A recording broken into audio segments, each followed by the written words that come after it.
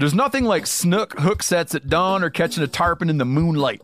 Find your next fishing trip made easy on fishingbooker.com and experience the magic of the Sunshine State or any other destination on your fishing bucket list. Book a blue water adventure in search of sailfish or go snapper fishing with the kids. With over 6,000 captains and trips to choose from, planning your next one just got a whole lot easier. Download the Fishing Booker app on the Google Play or App Store or visit them online at fishingbooker.com to book your trip today. Montana Casting Company is a performance fly rod and reel company based right here in our capital, Helena, Montana. Each model of fly rod is a tribute to Montana's rugged beauty and adventurous spirit. Their rods capture the look, feel, and craftsmanship of a custom-built fly rod. Scott personally calls every customer who buys one of his rods. Head to montanacastingco.com and use code MeatEater20 at checkout for a one-time 20% off discount. This festival and concert season will be all about the boots, and Tecovas is your stop before attending your next concert. All Tecovas boots are made by hand in a time-honored tradition with timeless styles that are always on trend. Yeah, Steve, they're very comfortable, they're very fashionable, and I enjoy wearing mine around the office and anywhere I go. Stop by your local Tecovas store, have a complimentary drink, and shop new styles. If you can't make it to a store, just visit tecovas.com. That's TECOVAS.com and find your new favorite pair of boots today.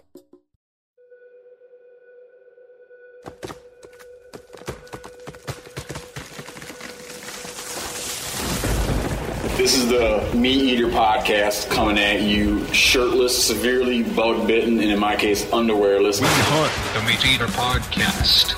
You can't predict anything.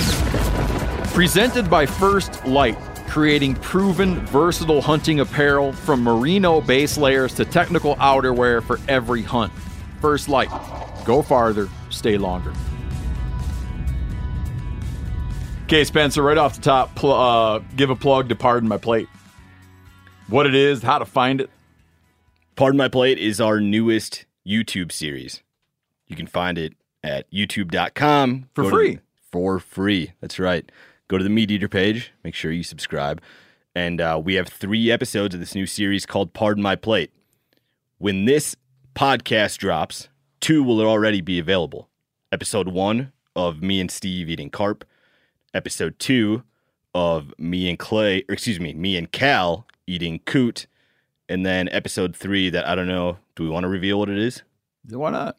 It is me and Giannis eating coyote. And this series is dedicated to eating what, like, most folks would consider inedible. And for me, it's really born out of like these generalizations that hunters and anglers have that are like, oh, you can't eat that, or those things taste like mud. And I think a perfect example would be like episode 2 is the coot. Yep. I could find you 100 guys that would be like, those things taste like swamp water. But I could find you 0 guys that have eaten one. So that's what this series is to like try to see. I ate one. Yeah. It's a continuation of, like, I think it's a big part of our ethos. For you sure. know, we've kind of been battling that ever since Meat Eater has started, is sort of battling these ideas about what something tastes like that nobody's actually tasted it. Their dad didn't even taste it, but yet their grandfather told their dad it didn't taste good, and it just gets passed on. But what's interesting about the carp one is that how revered, and the Pardon My Plate about carp explores how revered the carp is around the world as a food item. Yeah, and in each 20-minute episode, you get like a history lesson about the critter that we're eating. You get an explanation of why Americans have this perception, and then at the end, we cook the damn thing. And we're very intentional about how we cook the food too, right? Like, we could take a coyote and do 10 different things to it and put it in a chili, and you wouldn't know you're eating coyote, right? But that's not the point. We want to get like a good baseline. So like the coot is just right on the grill with one other ingredient. The coyote or the carp goes right in the deep fat fryer with one other ingredient. But it's cut in a very particular way. Mm-hmm. That's right. Cut in a very particular way. Yep. And the coyote goes right in the slow cooker with 2 other ingredients. So we're getting. But can you tell me right now? How much did you like that coyote meat? It was the worst of the three things. Yeah, I bet, man. When I ate it, Really? I didn't like it. Yeah. Worst of the three. If That's you've watched the other two episodes by now, then you'll probably have gathered this already. But coot was the best. Then I'd go carp second, and then coyote third. 3 C's. And I would put probably coyote as a distant third, I think. Really? I'm really surprised there's such a disparity between the coot and the coyote. Yeah, the coot was genuinely good. The coyote was just like fine for a couple bites, and then I think as you see in the video, I don't know if we really get to like bites 3 and 4. So coot now, you would like, when they're passing by, you're like, oh yeah, I'm killing them and putting them right next to the mallards in the freezer. Yeah, they're good. Did you get into, when you were eating that coyote, did you get into how it makes you feel all hot and sweaty? Did you have that problem? There's going to be a couple minutes, I'm sure it made the final cut of the episode, where Giannis is convinced he's having hot flashes. Yeah, because when I ate regular dog Mm-hmm. and when I ate coyote, I got hot and sweaty from it. Yeah. And then What's the kind of biological, scientific, what do they say is going on? Like It's either, in Vietnam, they say there's something in there that makes it that way, but I think it's what you're feeling is guilt. Oh, the guilt makes you all hot and The bothered. guilt makes you hot and sweaty when you're eating dogs. here's the thing, like we can say it's bullshit, but Giannis felt it. I think 2 of our camera people felt it because they dabbled in the Vietnam, coyote. they called it hot food. Yeah. I didn't feel it, but I didn't eat a ton of it. Yeah. There were other folks that were there with it. Now, why are they all C words? Because that's going to lead me to my next question. All right. Because the next thing is going to be C word too, cukes. Because they were in our freezer when we decided to do this. Total coincidence. Yep. I already had a coyote in my freezer. Cal already had a coot in his freezer. I also already had carp in my freezer. Just worked out well. I noticed if you go into Google and just type in "pardon my plate," it pulls you right up. Pulls you right up to where you got to go. Good. That'll be a good way for you to get there. Like we said, 2 episodes out now. Third one comes out tomorrow, Tuesday, August 24th. And you get to see Spencer's little setup, his little house. Yeah. Yeah. Especially in episode... I'm not saying little like in a diminutive way. I mean, it's very orderly and tidy. I like it. Episode 3, Giannis and I have to kill about 6 hours while the coyote is braising. So you get to see other parts of the house. Oh, get a little tour. That's right. Does your wife make a cameo Yeah, on that we one played too? a little game of, what's that called? Bumper pool? Bumper pool. Yeah. Oh, You have yeah, that game? because Yeah. I love it. It's like one of my greatest possessions that I have that thing. You know what it is? Yeah, my neighbors used to have it. Really? Yeah, when I was a kid. I was on an ice fishing trip in college in northeastern South Dakota. We went to this little bar called the Decoy Bar, and they had a bumper pool table. I'd never seen one before, but locals in there were playing it, and so I'd asked someone to like show me how to play it, and I thought it was like the greatest thing ever. So I'm like, when I get a house, I'm gonna get me one of these tables. So I put an ad on Craigslist, and by the next day, the like bookie for southeastern South Dakota called me, and he's like, "Hey, I got one of these in my basement that someone owed me money, and this is what they gave me instead. If you come and get it out of my basement, you can have it." So drove over to him, got the bumper pool table. I've had it with me ever since. It's from 1955, and it was made in Bay wow. City, Michigan, and it takes 2 dimes to play. Yeah. in a very cool game room in Spencer's house. Thank you. Sweet, sweet room. God, man, take relaxing pretty serious over there. Huh? That's right. I don't know how I feel about all that relaxing. No, that was my wife and I's commitment to not having kids for a while. Like, if we put this game room together. A lot of people are like, kids or a dog. You're like, bumper pool or kids. Exactly. So here's something I'm going to show. This is something I'm going to give to Corinne. She hasn't seen it yet, but this is going to be. I think you need to do this for season 2. Okay. And it keeps with C's because it's like carp, coots, coyotes, cucumbers. Yeah. So we eat. Best. So we like to dive for sea cucumbers, which are located in many places. We dive for them in Southeast Alaska, and we usually keep the meat strips. I can't remember. Is it 5 strips in each? Steve's pulling stuff out of Yeah, the Yeti. I'm pulling stuff out of one of those little zippered Yeti coolers, a little teeny hopper. Yeah, I was going to say 4 maybe, but I think it's 5 strips. In my hand right now is sea cucumber meat. It's in a freezer bag. It's vac sealed, and this is a good stack. I don't know how many we picked. We need to get serious. You can fill the boat with them. You know what I mean? Like there's How many you pick is how many you want to clean. Okay. So we Okay. picked a few dozen one day. We were spearfishing, but picked a few dozen. And I cleaned a bunch. So these are what we eat. It's like a clam strip without all the springiness. If you guys want to see how to clean that, we've got a video on our website, how to clean a sea cucumber with Steve Ranella, and then also how they're caught. You can go watch that on Netflix's episode 9 of season 9 at the Fish Shack. And then Corinne was asking about bringing back some with the warty part. Yeah, the whole thing. Because that's what like a lot of people eat. So that's what it looks like after you just pull it out of the water. Yeah, but here's a great shot. One of these ones. The ones that are whole. No. I gutted them. So it's like, imagine it like it's a cylinder. Mm-hmm. It's very, like very much the size of It's a regular cucumber. cucumber. Yeah. yeah. Okay. Imagine you're holding a cucumber, Okay. and you cut off each end like you do when you're fixing to fix it. Cut off each end, and then you cut it open, but not cut it in half. Like slit it open, splay it out. Then you get his intestines out of there. And then you hold it with a pair of catfish skin and pliers and take a 3-inch putty knife and push the strips right That was out genius. of it. Here are the strips right here. If you look at this one, you can see that's the 1, 2, 3, 4 strips. That's his interior muscles. You did a great job of cleaning those because no offense against Patrick, who was up there with us. His kid was trying to clean some of those. Well, he had to clean a bunch of them. And they looked like just mush kind of when he got done with them.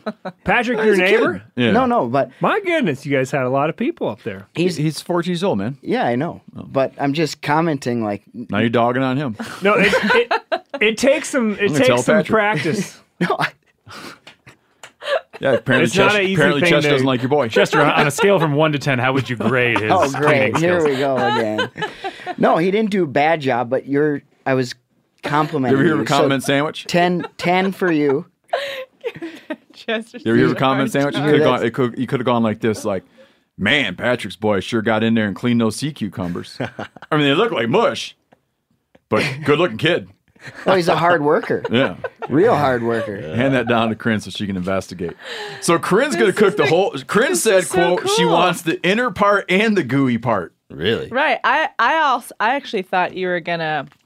I didn't even know you were gonna partially clean this for me. I thought that there were gonna be some you just like stuck right out of the water. right out of the water into the freezer bag. No, they're a little, because when they get nervous, they expel they expel their gut. their guts. Right. Yeah. Nothing looks better than a sea cucumber picked up off the ocean floor.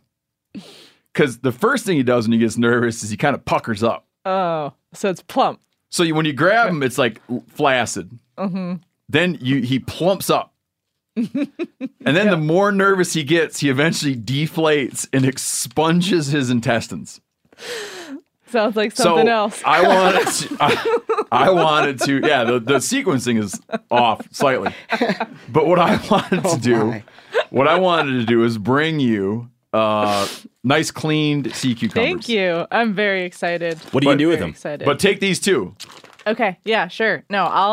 I'll make some stuff and bring it in for everyone to Just try. fry, just Just fry those Fry these, and then- man. They are okay. just like a clam Yep. strip. They're so good. I will do that with that, and then the other stuff with the gooey parts on. I'll try to do. I mean, the reason why I knew Steve was in Alaska, I messaged him because I had thought about season 9, episode 9, and the sea cucumber is prized as a delicacy in the cuisine of many Asian countries, and I've only seen them walking through a Chinatown in these large glass jars, and I think that they have just been taken whole out of the sea and then kind of Got it. still Still alive. drying in the sun. Oh, okay, dried out. Because the whole thing is just like a desiccated sea cucumber, just whole. Oh, you know what you were saying? You see them in Chinese stores? Yeah. One day, one of my buddies, I can't remember who, sent me a thing from Costco. No kidding. They had he said, uh-oh, or something like that. And it was sea cucumbers in Costco. Whoa. Maybe can't even that's remember why they what are Costco they were overfished. in. Oh my god! Yeah, sea cucumbers and No Costco. kidding. Yeah. bought some. That's so bizarre. Chester, would something like that activate your fish allergy or not? Good question. No, I don't think so. I wasn't able to eat them up when we were in Alaska just because they fried them in the same oil as they did the fish. And everyone convinced me not to try them. I wanted to. Have you tried like sea urchin? Because apparently cucumbers are a type of marine invertebrate related to sea cucumbers and sea stars, collectively known as echinoderms. No. Never had not. sea urchin. No. Uni is Once so I thought good. of that, because I used to think of them. Once I thought of that relationship, they kind of made more sense to me. The relationship between sea stars and urchins. Right. Then you're like, oh, yeah, I can see that. Like one arm of a sea star resembles a sea cucumber. Right. There's a huge commercial harvest up there where you're Oh, at, yeah, right? man. And when those guys come through, it can be a little bit hard. You got to look around to find some spots. Huh. They come through and hit it hard. I mean, tons and tons. We were beachcombing this year and found one of the nets they use underwater to fill them up. It seems like it's a That's pretty good so renewable interesting. resource, though. Like, Oh, yeah. because there's a lot of them. What else do you find beachcombing? After 2 years after the tsunami, we found a lot of stuff from Japan. I started cutting out Japanese letters off stuff and hanging it on the shack. Oh wow. We find a lot of rope, boom logs, cable ties for boom logs. What's a boom log? Logs they use in their rafting timber for marine logging operations. We find a lot of commercial fishing gear, shrimp baskets, fish baskets. I found a USS Jimmy Carter submarine hat, which I wear. No kidding. You wear it at the fish shack? Oh, every time. Wow. No kidding. Found, so yeah, just a lot of usable stuff. Like if we check 3 beaches, we'll bring 2-3 things home. Yeah. Yeah. There's good places to go look. I like it. Oh, I found a huge, I think it was from the tsunami, but I found a huge jug of like a 4-gallon jug of what smelled like Simple Green, but it had Japanese lettering on it. And you haven't identified what it is. I use it for detergent. I use it like Simple Green. You're just guessing, though. No, you put your nose in there and you put some water in there and scrub it with a scrub But brush. you're It guessing. bubbles up. Yeah, it's trust me, I like it. it's a detergent. I was there when I was Uh-huh. driving the boat when he jumped off and went to go get it. It's Yeah. a big thing of detergent. Okay. Is that the same detergent is still in there? Well, no, because I started topping. Once I got down low, I started topping it off. Okay. So now, in fact, That I was just a long time ago. I just refilled it this year. I put 1 gallon of Simple Green in and topped it off with water. Good hearty blend. I'm a big Simple Green guy, man. I like the lemon flavor stuff. Go on. Yeah, just to actually comment back to what you said, Chester, the demand for sea cucumber has gone up It has? really quite a bit over the past couple of decades. So Oh, they're gonna say the last couple of years, couple of decades. So from what I saw with kind of a growing middle class in China and more people in China being able to afford sea cucumber, which was previously, is still a delicacy, but with more people being able to afford it in the 80s is when the demand really skyrocketed.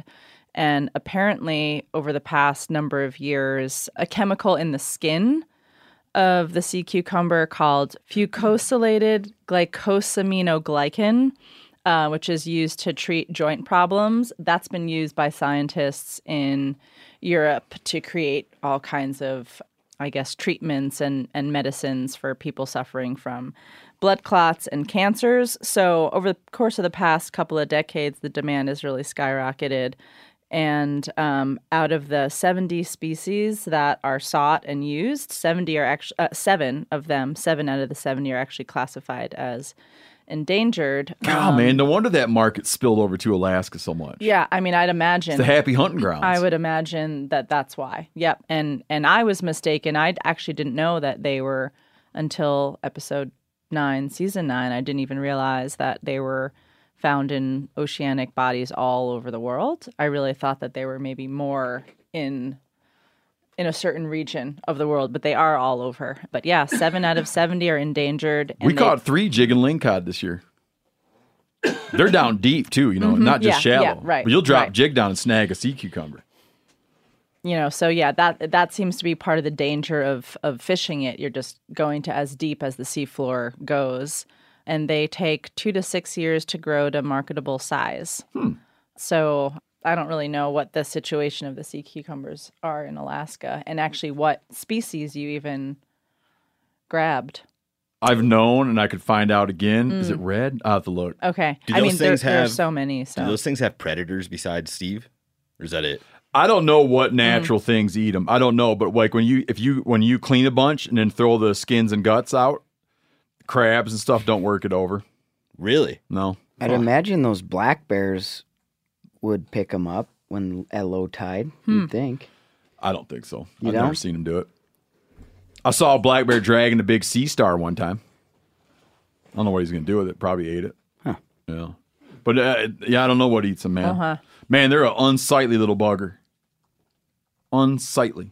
apparently in Asia, like the spikier and crazier they look, the more sought after they are.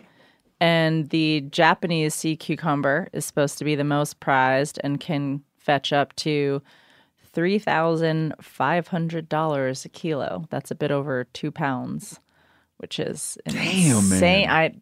Right? So you just gave me a lot of money's worth of sea cucumber, Steve. Yeah, I did. Well, we might have to, just we might for have to the- just for renegotiate the- that transaction. Just for the inside strips or just the whole thing? I think the whole thing. I wonder if that's dried or not. That's a good question. But then, so speaking of the value, like the black market, this is just a few weeks ago. Yeah. Japan's Coast Guard busted 11 poachers off the coast of, how do you say that? Hokkaido? That's a Japanese, that's one of the islands. It's in northern Japan. Okay. They were trying to make off with 1,500 pounds of sea cucumbers, street value $20,000. They got busted by the Coast Guard. The Coast Guard had received a tip-off that they had, they seized 13 crates in a daring nighttime raid, rounded up suspected poachers. These guys had divers, lookouts, getaway cars. They're facing 3 years in prison, $270,000 in fines. Look at that sting operation. Sea cucumbers. Yeah, they got it all. They got them laid out like drugs. Cow. So this dude, a dude wrote in, and this is one of the. This like is even mildly upsetting to me. This might be a That's saying good part of the something. plate. So these guys had some depredation elk tags in South Dakota. This guy sends this in. So it's a little bit upsetting, but it's like, listen, man, I'm a firm, like I'm in. I love the guy. For sure. Him and his buddy drew some elk depredation tags in South Dakota. They both shot cows. And as happens to anyone who does these late season cow hunts, well, here's something to look at. Here's a way to think about this. Elk are bred in September. Okay. They breed in September, early October. If you kill a cow elk in November, you've shot a pregnant cow. Now, this starts to get upsetting to people as the season goes on, because then once there's like a visible fetus, then people get, right? But keep that in mind. Most cow elk that get shot are pregnant. They just are. But when you get into hunting, like what they call the shoulder seasons, you get these like January seasons for elk. Oftentimes you'll gut them and be greeted by an elk fetus. A lot of caribou hunts are the same way. This guy barbecued it. These pictures are really. Really something. Barbecued him. What's upsetting to you about these pictures, Corinne? It's just a couple elk fetuses. Yeah, I mean, it's just All cooked up. It's not exactly that it's upsetting per se. It's just I don't, on the average, kind of get to see A fetus. a fetus, and like you can kind of see the thing, you can see its little feet and the outline of its body, and I think it gives a human pause to think about life. Yeah, that's right. That's right. But my question is the second picture just it seasoned before it went into the oven, or it's actually cooked? I can't tell. That's supposed to be cooked, That's think. cooked. I'd like to give his tasting notes. These are good. Yeah, the Great tasting notes are good. So he got to reading, and he found a mention of a German noble who used to be fond of eating red stag fetuses. This feller says he's of German ancestry. So why not? He lubed them up with some butter and spices, including some Chinese 5-spice with some fresh ginger and some Sweet Baby Ray's barbecue sauce. Well, he did 2 of them, and one was the Chinese five spice blend, and the other one was just standard American barbecue sauce. That was good. That was a good, careful read. Set them in the oven like a brisket. They took on very little color after they had baked for 3.5 hours, and I got them to 160 degrees internal. Got some friends together. The meat was not like anything I have ever tried. The skin was pink like an uncooked chicken, even after some serious time in the broiler. The flesh was the color and texture of a raw oyster or whitefish, and the meat flaked, almost like a cross between a cooked brisket and cooked trout. The taste was devoid of any flavor at all. Aside from the spices and the physical presence of the material, the meat could not be differentiated from that of the air in your mouth as you chewed. Wow. Wants to know if I've ever eaten a fetus. Nope. Not that I'm opposed to it. I would. I'd give it a wing. But man, hats off. That's great.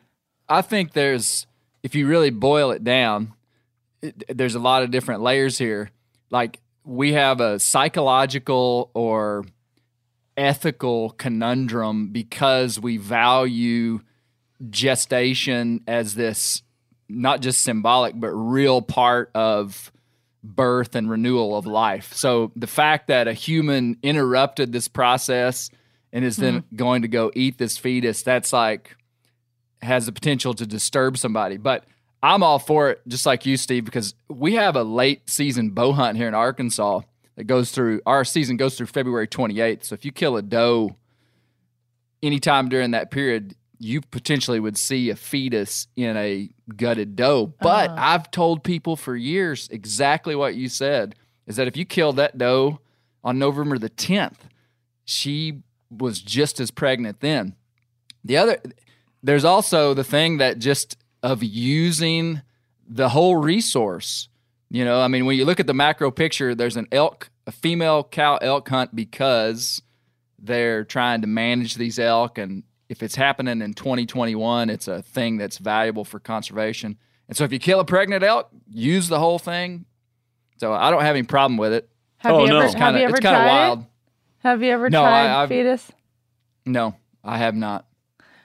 Okay, I think that if any of us get later season critters, we should.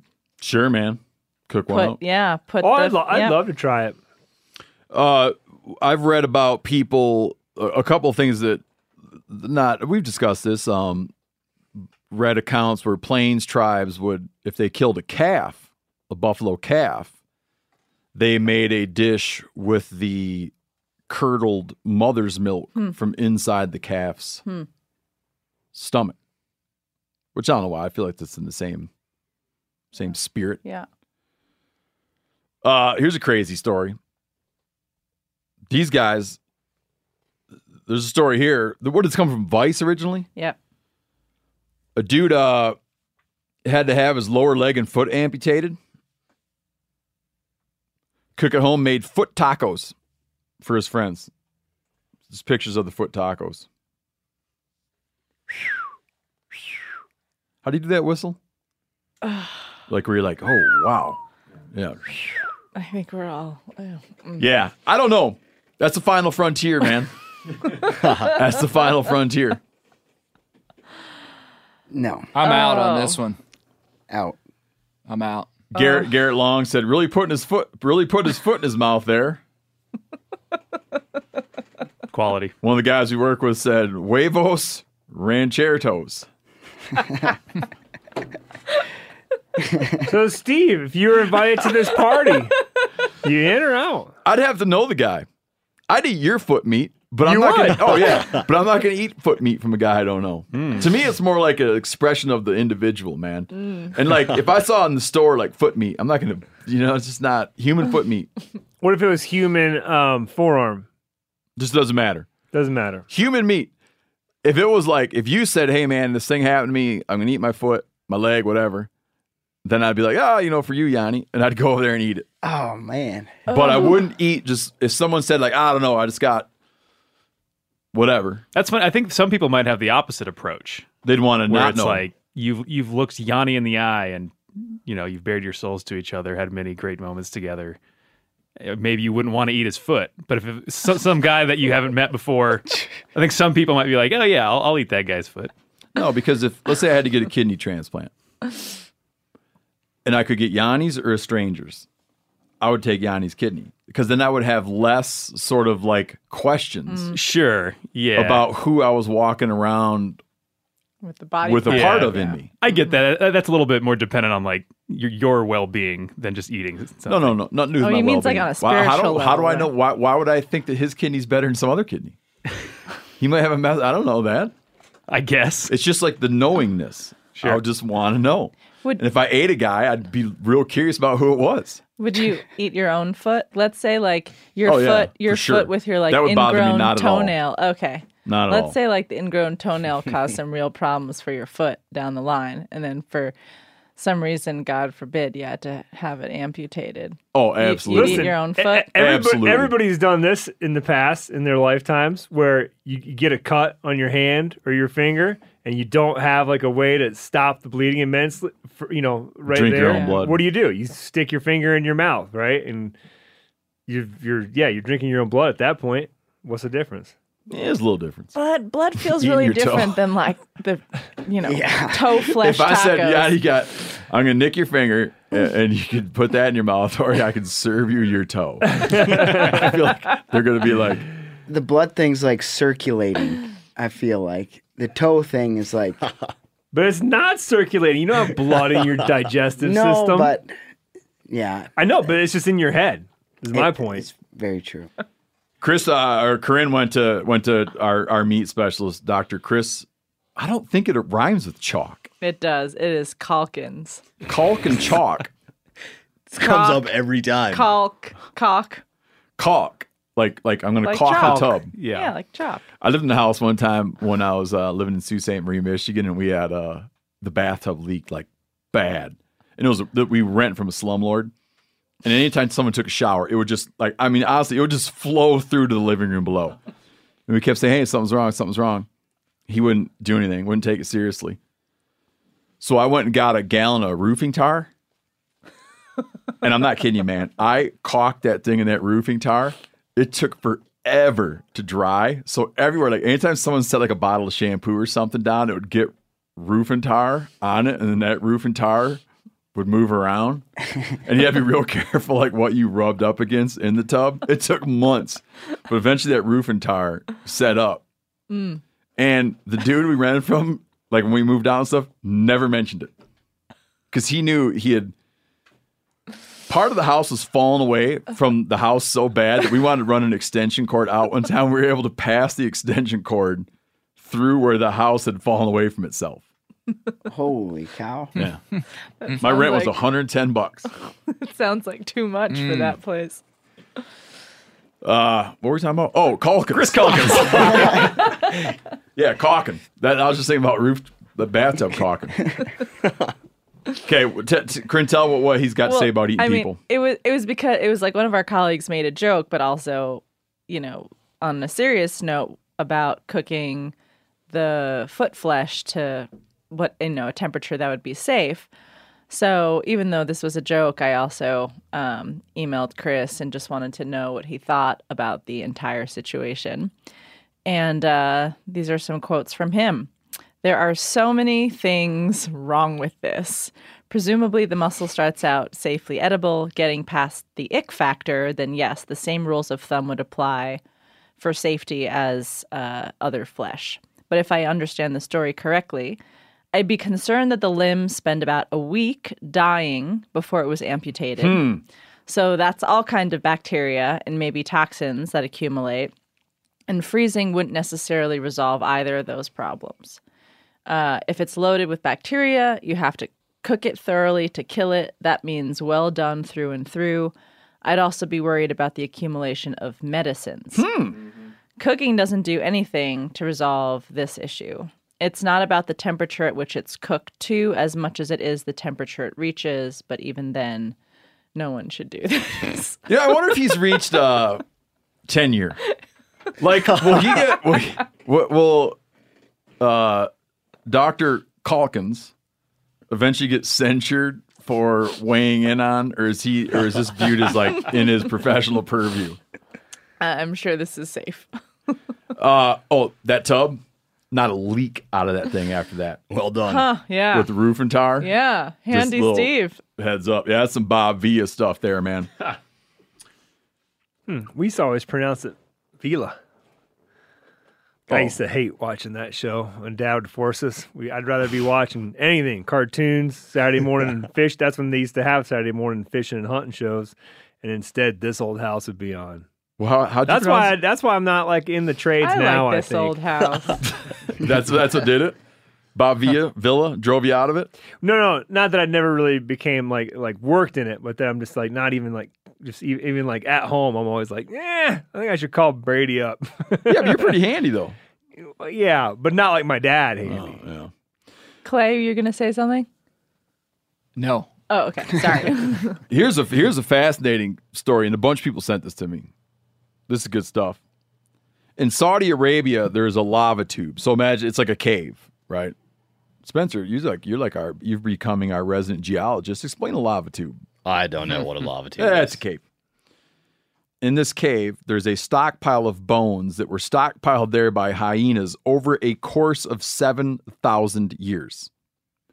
So a ever-going population of hyenas utilizing this cave to bring bones in to snack on. Wow. Now, Did they just find this? Yeah. No. Okay, they found it in 2007. That's right. They've been researching it since 2007. Well, okay, They've been just in what researching terms? the If we're site. talking about something that happened over 7,000 years, I feel like 2007 is the recent end of that. No, they've been investigating the site, but it was only a few months ago that they went even further in to this area and found the bone pile. So the bone pile discovery is only a couple months old. A lava tube system, which is a sprawling network of tunnels formed by volcanic activity. Striped hyenas. You can make like a scene here in a movie because you got to tell them about how why they didn't go farther in there. They're in this cave exploring it, doing archaeologist work, and then they hear snarls of hyenas possibly farther down in there, and so they turn around. That's it. Come on. Yes. It says Listen, man, I had to take my kid to the doctor this morning to get a wart frozen off his foot, and I didn't review everything as carefully as I might normally have. Well, that's the why doctor comes in. How's them warts doing? Planner's warts on the bottom. Yeah, this I used doctor's to have those hilarious, frozen man. off. He's like, how's them warts doing? It says the most modern bones are 439 years old, though. So I didn't realize this was like still an active site if they're hearing hyenas in there. I didn't realize the hyenas were in there.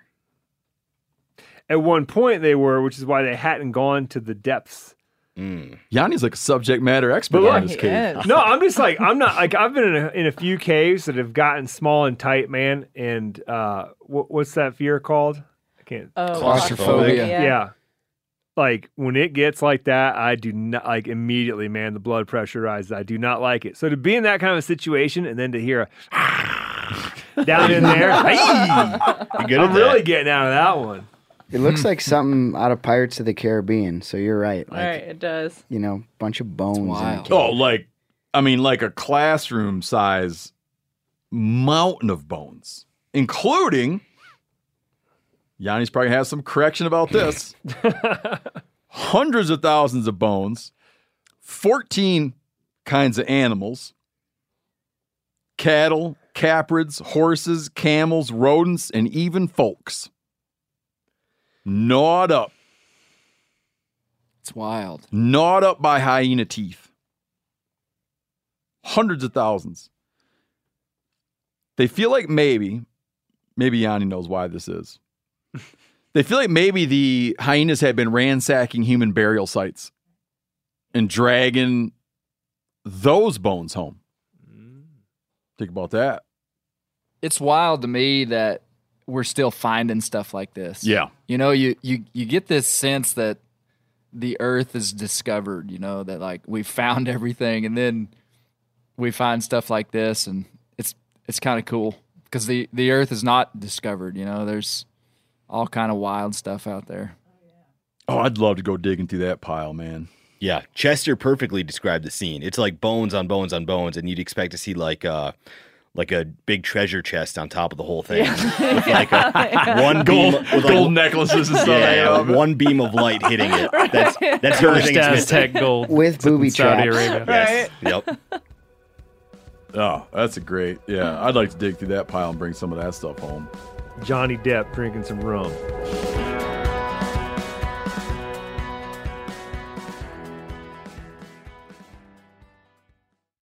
Man, I just got a new truck. Before I even drove my new truck anywhere, I wasn't going to drive it anywhere until I put a deck system in it. That's what a believer I am in decked. I always thought they were a great deal, but now they're even better because they have redesigned their drawer system and storage cases from the ground up. It's like, I didn't know there was a problem with them. I don't know, they seem great to me. Just an improvement on perfection. The new system, made in the USA, gives you 10 to 30% bigger drawers to fit more gear. It's lockable and secure, right? Weatherproof storage for all your gear. You build it right into your truck bed. You still have a truck bed you can put stuff on. The top deck of the new system has 8 D-ring tie downs integrated into the steel. So you have really burly anchor points to hook stuff down on your bed. So you got to slam on the brakes or take off real fast. Nothing shifts. And like I said, they're D-rings that lay real flat. Like you can still slide stuff right across the deck. It doesn't catch on the D-rings. The D-rings are built in. The drawer system fits any truck or van on the road in the USA from the last 20 plus years. Decked is a game changer. There's no more like leaving stuff at home that you wish you had with you. The stuff I want in my truck is in my truck, out of the way and secure. Go to deck.com/meateater to receive free shipping. O'Reilly Auto Parts are in the business of keeping your car on the road. O'Reilly Auto Parts offer friendly, helpful service and the parts knowledge you need for all your maintenance and repairs. If you're confused about what part you need, like what wipers are going to be the best, what replacement headlights are going to be the best, go into O'Reilly and talk to the people that work there because they're great and they're super friendly and they'll get you squared away where you walk out knowing you got the right thing. They've got thousands of parts and accessories in stock, either in-store or online, so you never have to worry if you're in a jam. Do you need your windshield wipers replaced? You need a brake light fixed? You need some quick service? They'll help you find the right part or point you to the nearest local repair shop for help. The professional parts people at O'Reilly Auto Parts are your one-stop shop for all things auto do-it-yourself, and you can find what you need in-store or online. Stop by O'Reilly Auto Parts today or visit us at O'ReillyAuto.com/meateater. That's O'ReillyAuto.com/meateater. Hey man, after years of fine print contracts and getting ripped off by overpriced wireless providers, if you've learned anything, it's that there is always a catch. So, when I heard that for a limited time, all Mint Mobile wireless plans are $15 a month when you purchase a 3-month plan, I thought, well, what's the catch? But it turns out there isn't one. Mint Mobile's secret sauce is that they sell wireless service online. They cut out the cost of retail stores and pass those sweet savings directly to you. Ditch overpriced wireless with Mint Mobile's limited time deal and get 3 months of premium wireless service for $15 a month. To get this new customer offer and your new 3-month unlimited wireless plan for just $15 a month, go to mintmobile.com/meateater. That's mintmobile.com/meateater. Cut your wireless bill to $15 a month at mintmobile.com/meateater.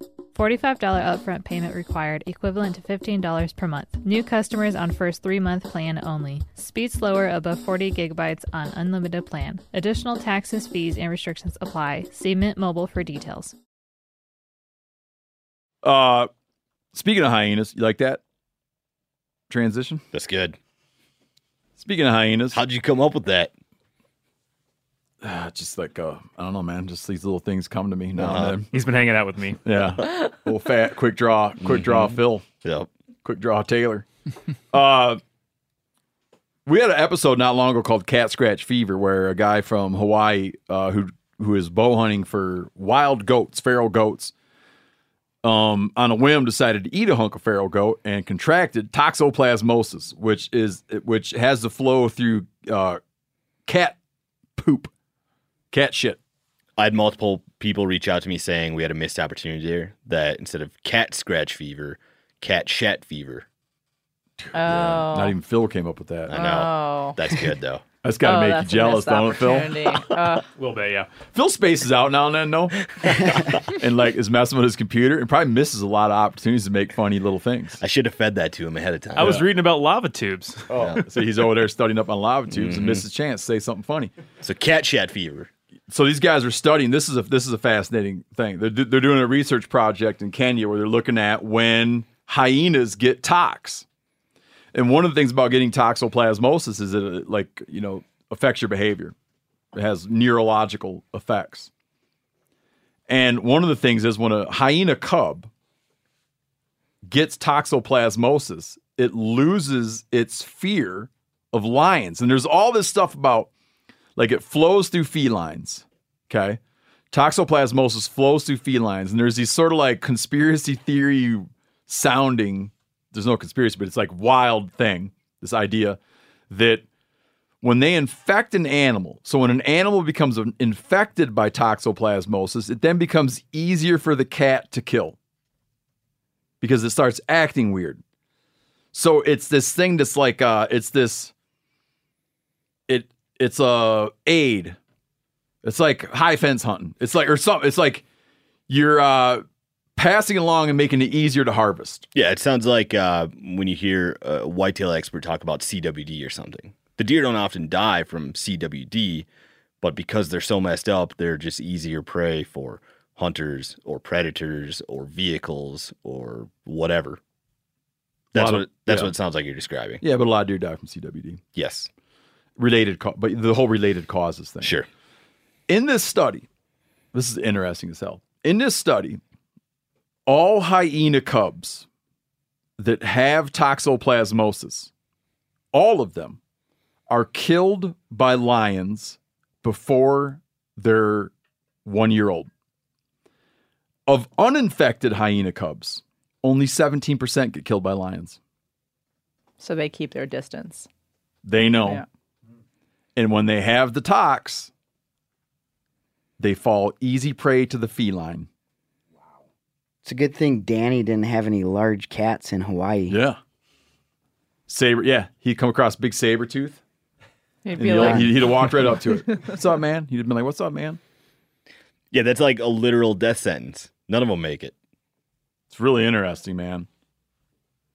You're saying, though, that there's like a biological advantage to a cat passing it on. So it's like the more that those cats have it, the more they spread it through their area, the more animals get crazy and they're easier to kill. So the infected lions just keep getting stronger and stronger, but more and more infected. Yeah, and when I first heard that a while ago, I thought that sounded like horse shit to me. I was like, it can't be true. But this thing is interesting, man. And I think there's been some similar work with cots and rats. Yeah. It's like chemical warfare. Like, you see what I'm saying? Like, for sure. Yeah. Like sending out something to do your dirty work for you without having to go in. Yeah, if you just wander over to a hyena den, drop a deuce, be like, I'll be seeing you boys. Wow. In my teeth. It's really something. I'll have you guys know that I'm carving a very intricate mural into my desk. Oh, yeah, I saw the first part of it. Man, it's grown. I've got a Am I in bear, a full strut. What'd you say? Am I in it? That's a good idea, Steve. I'll put your face in it. I've got a bear, a full strut gobbler turkey, and then there's a white oak tree that separates them, and then there's a raccoon. oh. I could put Steve Ranella right over just past the record. That'll be like a tattoo that you regret later in life. Maybe creeping up on something. Give him toxoplasmosis. Yeah. And there's a mountain lion creeping up on him. You know, we've talked on this show a million times or so about what we call what everybody calls the Pittman Robertson Fund. So when you go and buy, as we've explained, I'll explain it again. It's a good thing to know about. When you go and buy ammunition or firearms, there's a excise tax on those goods, and that excise tax goes to fund wildlife work, wildlife conservation. So when you buy a gun, 11% of the wholesale price, 10% of the wholesale price for handguns. So it's 11% of the wholesale price for long guns and ammunition, 10% of wholesale price for handguns. Manufacturers and importers pay the excise tax, okay? And then you fund it back on the purchase. But when you do it, so you don't see it itemized out, it's already been done, but 11% of that money goes to fund wildlife conservation. This system's been around since 1937. Hunters like me, we always like to talk about, oh yeah, we're doing so much good. But the vast, vast majority of this, 90-some% of this is not related to hunting. It's just gun owners and shooting sports and everything. Particularly people that, like a New Jersey cat lady could go buy a pistol and it goes into Pittman Robertson. The one that goes into Pittman Robertson Fund.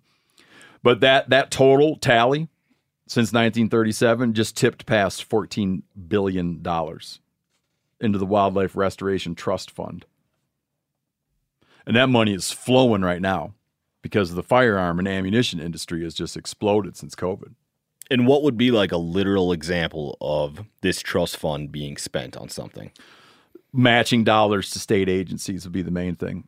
It could be that you want to do some, like Arizona, say, wants to do some bighorn restoration and move bighorns into a new mountain range to try to restore some of their range. And you're going to do some habitat work ahead of that and remove some fencing, right? And a state agency is going to do that. A state agency would apply for that. But it's also in much more attainable things too, that probably every person in this country has done something that's been funded partially by Pittman Robertson and not even known about it, right? Oh yeah, boat launches, all kinds of stuff, things you use. Another nice thing that it does is it helps states protect their own in-house funding, because let's say you live in Illinois, okay, and you buy a hunting license. And now the way that works is that hunting license money should stay in for the state wildlife agency. But a lot of times the state will be short on money somewhere else, and they'll go pilfer that money because they'll look at these guys are sitting over here on all this money, so we're going to do some restructuring and steal their money and use it to build a baseball stadium somewhere. If a state pilfers its own Fish and Wildlife Agency, it becomes ineligible to receive the federal matching dollars and how Pittman Robertson is allocated. And it's allocated, one of the ways it's allocated is allocated relative to, there's a license purchaser function in it too, to how they divide it up among the states. I like it. Does that satisfy you? Yes. I mean, are you completely clear that any pilfering at all makes it null and void? You do any pilfering, no Pittman Robertson money for you. Or I'm not a subject matter expert on it, but I know the estate becomes ineligible for those matching dollars if they're pilfering their thing. Yeah. There's a great book that has a chapter in the book that's dedicated to this, and it's the North American Model of Wildlife Conservation book by Shane Mahoney and Valerius Geist. It's it ought to be mandatory reading with a hunting license, and it's an incredible book, and in a section of it is dedicated to that funding and kind of understanding it, but really, really good. The way it's officially worded is it's funding for states and territories to support wildlife restoration, conservation, and hunter education and safety programs.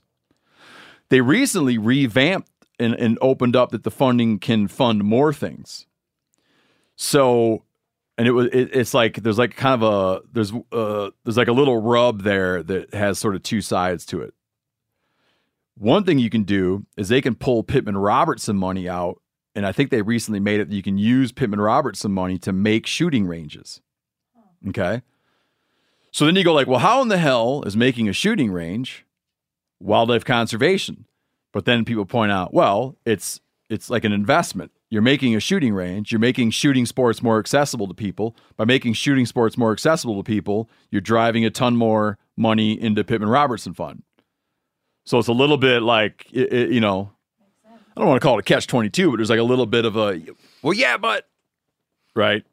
It's like a lion having toxoplasmosis and going by hyenas. I was just thinking that. That's exactly right.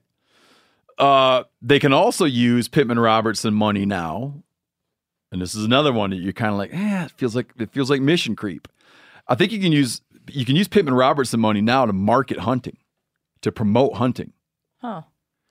And then someone still might look and say, but man, since 1937, it's been for wildlife restoration and wildlife research. How can you be taking that money out and doing non-mission stuff with it? Like, we shouldn't be doing it, but you also see it. They're like, well, yeah, but it'll lead to a higher level of safety for the fund to make sure that there's this continuous stream of people paying into the fund. Good businesses got to market somehow, and to make it. So it's kind of like marketing, obviously. So yeah. I thought that was something that was fundamental to the fund for a long time, Steve. That, shooting ranges and hunter education. I was thinking that was from the very beginning. No, because there was recently a Pittman Robertson Modernization Act that did some things. Okay. Yeah. Okay. Clay, have we talked on the show before about the cryptocurrency, the Bear Grease cryptocurrency idea? You just mentioned it once on a past episode. I wasn't there. You just mentioned it briefly. But so no, not really. Yeah, so months ago, Chester and I took a call with a cryptocurrency and NFT expert.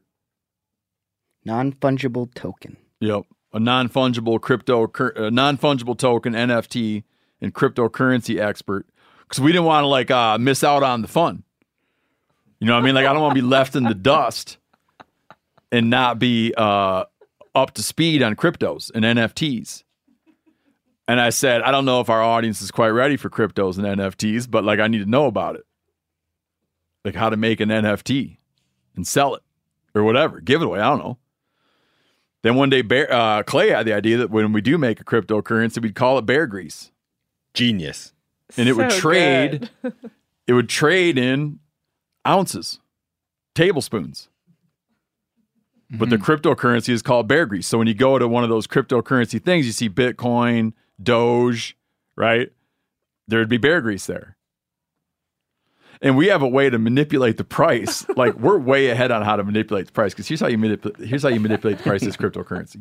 Is it good to tell? Hey, everybody? Steve, I'm going to bleep all of this out. Hey, the other thing was that the premise of the idea is that Bear Grease was once used as a currency. Yeah. So different volumes of Bear Grease could have been traded. So it was like a currency. Oh, you know what you need to fact check yourself on, Clay? What's that? Clay says there used to be in olden times, there was a unit of measurement called an eel. How sure are you that that's true? Well, listen. So I this week I went to the book that I felt like I read that in, and it wasn't there. And I actually emailed the author. No. Did you remove a passage from my book? From his specific book, even. No. So I emailed the guy and I said, "Man, I could have swore I read that in your book." I'm very certain I read that because I wrote about it myself. I quoted someone in an article I wrote 12 years ago about the tanned neck height of a deer being a unit of measurement for Bear Grease, and they called it, and I was reading this, so I'm just phonetically pronouncing it as an eel. and I don't even really remember how it was spelled. So I contacted Keith Sutton, who wrote this book I thought I read it in. He said, no, Clay, I've never heard of that. But I read it somewhere because 10, 12 years ago, I quoted it in an article that was at one time online, but that article's no longer online. Well, we just had a Daniel Boone historian. We just interviewed a Daniel Boone historian, Ted Franklin Ballou. Ran the whole eel thing by him, and he didn't know what we were talking about. Yeah, well, You're in hot water, buddy. Well, I'm gonna keep searching for it because I've read it. I've read it somewhere. I love Paul Revere, whether he wrote or not. By which I love either way, dude. If it's not true, we just need to make it true. And tan a deer neck, a cylinder, stitch one end and fill it full of bear grease, and put a purse string on the other end and draw it tight. I just don't think you could make that up. You know, I mean, like you might have dreamt it in some sort of hallucinatory state or something. And that's possible.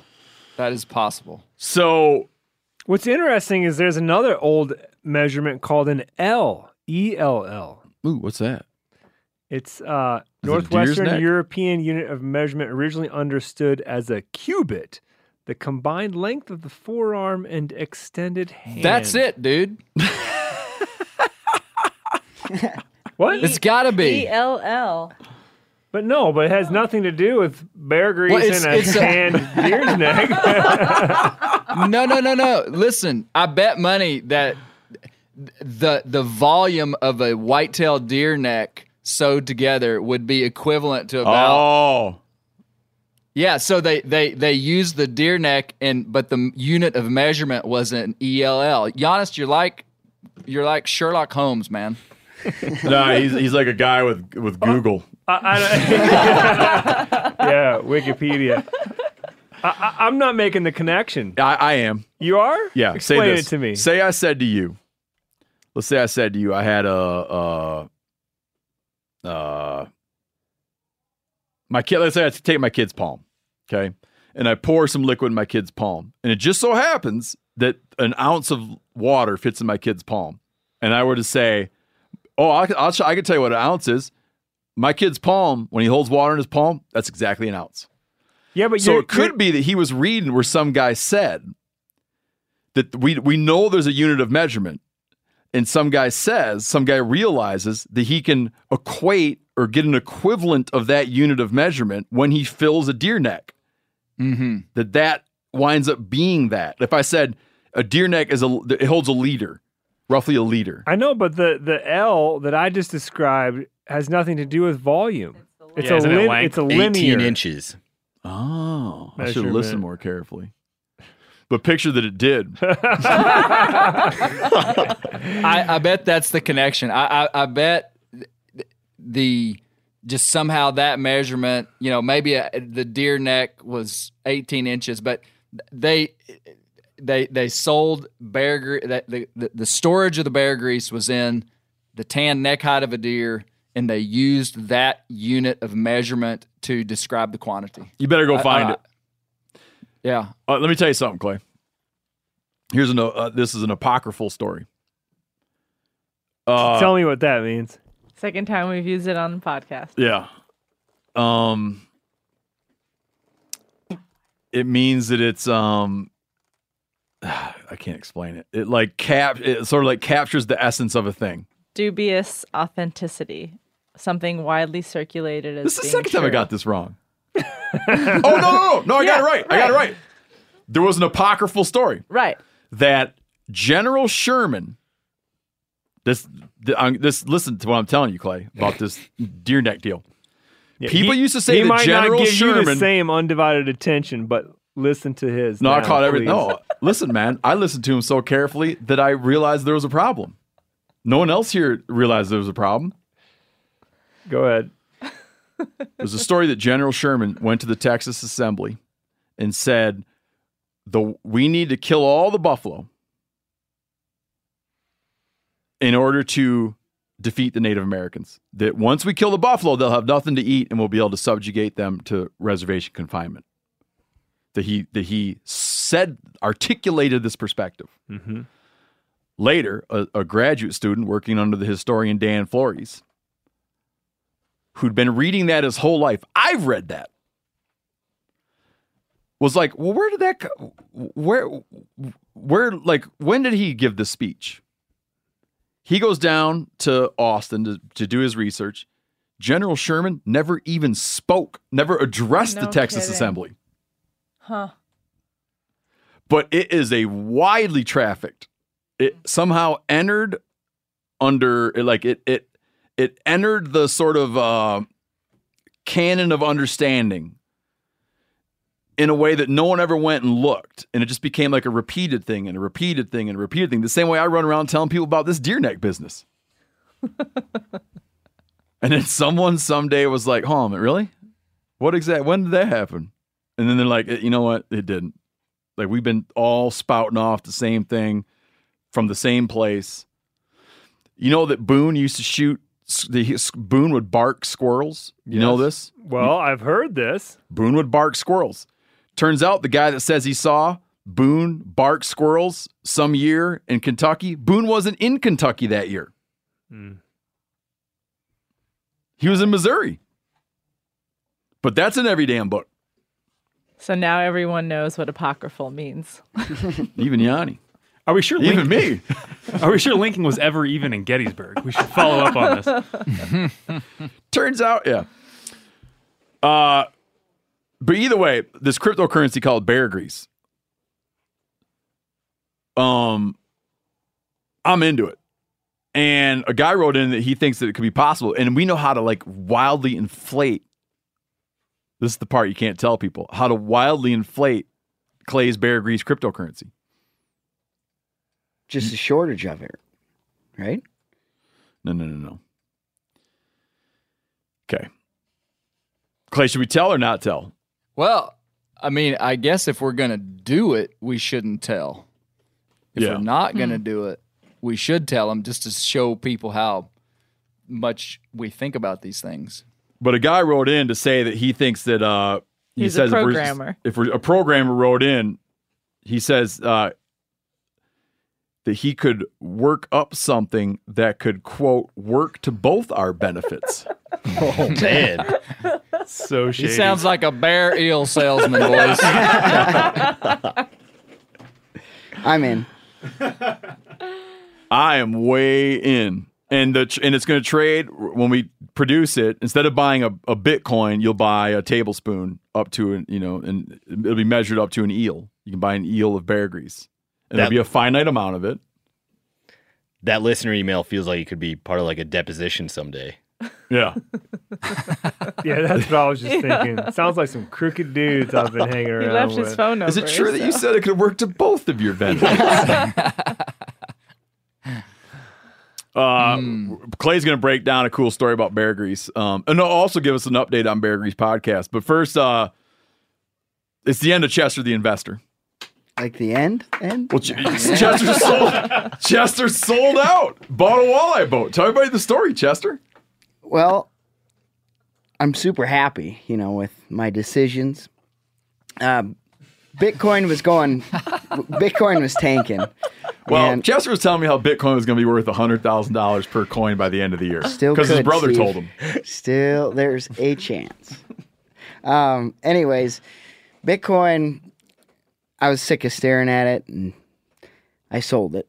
And it happened to be right before it tanked. Was it addictive to you, like Instagram, like an app that you check? And, Yes. No. No, or else I'd still everybody be doing else it. is nodding their head yes. He had a little bit of a checking problem. No. You said you said you were sick of staring at it, so I guess I'm just trying to get to the bottom of that. What does that mean? I'm kind of sick of staring at Instagram, but I still have it. Sometimes, but I don't know. I just got rid of it because one, I needed a walleye boat, and I feel like I wasn't too addicted to it. No, you must not have been that addicted But because what- you haven't bought any more, have you? What does it mean to be sick of staring at it? I got What- like $80 in Bitcoin still right now. Just $80. You're still in. Oh, just Did you make much money on when you sold? I made only a few $100. All that. Yeah, but I was way up, but I mean, I got out before I Lost. Lost your ass. lost. Mm-hmm. So, but I had been looking for a boat for a long time, and I was sick of getting chased off the lake by weather in Seth's boat. Seth and I fish a lot. This is Seth's fault. And we had to get off the lake a lot because weather had come in. And I bought a boat, found a boat in Wisconsin, Oshkosh, Wisconsin, for Lake Winnebago there, which is like a excellent little walleye lake. So I figured the boat had some good juju and stuff.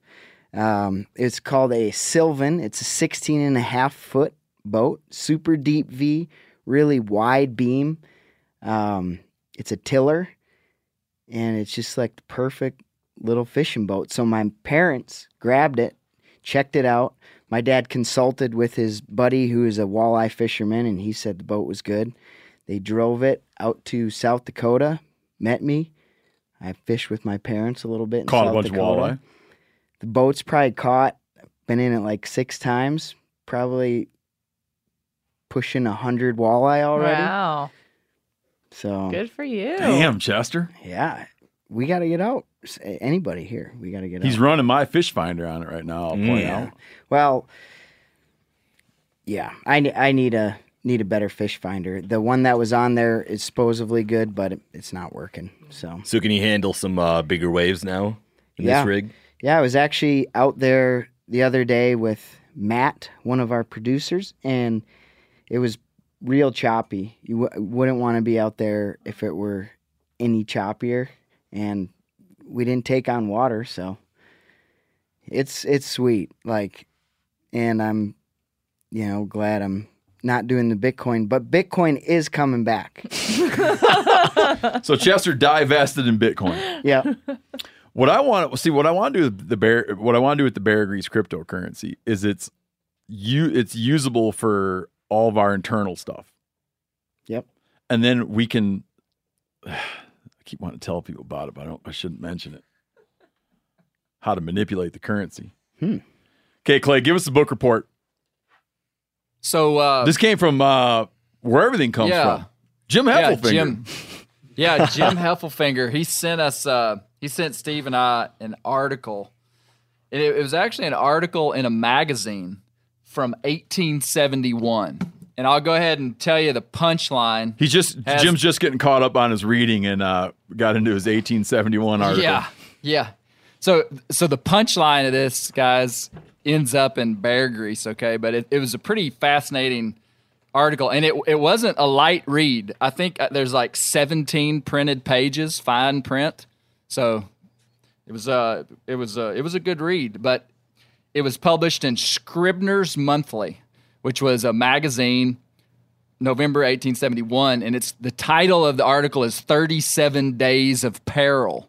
Well, hold on a second. What kind of magazine was Scribner's? It was a big magazine at the time, like a big lifestyle magazine. And a lot of they would have, they would send like correspondents out to the American West and do big stories. But it was like So have you, this because you've referenced it in your writing in the past? Yeah, you see a lot of old Scribner's things. I mean, it was a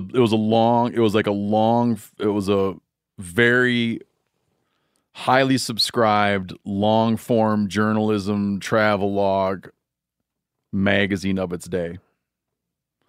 Kind of equivalent to like what you might imagine. I mean, it's gone now. Do you remember when you were a little kid, like Life magazine? Yeah. You would have consumed Scribner's in the way that people would have consumed Life magazine, like a general interest publication.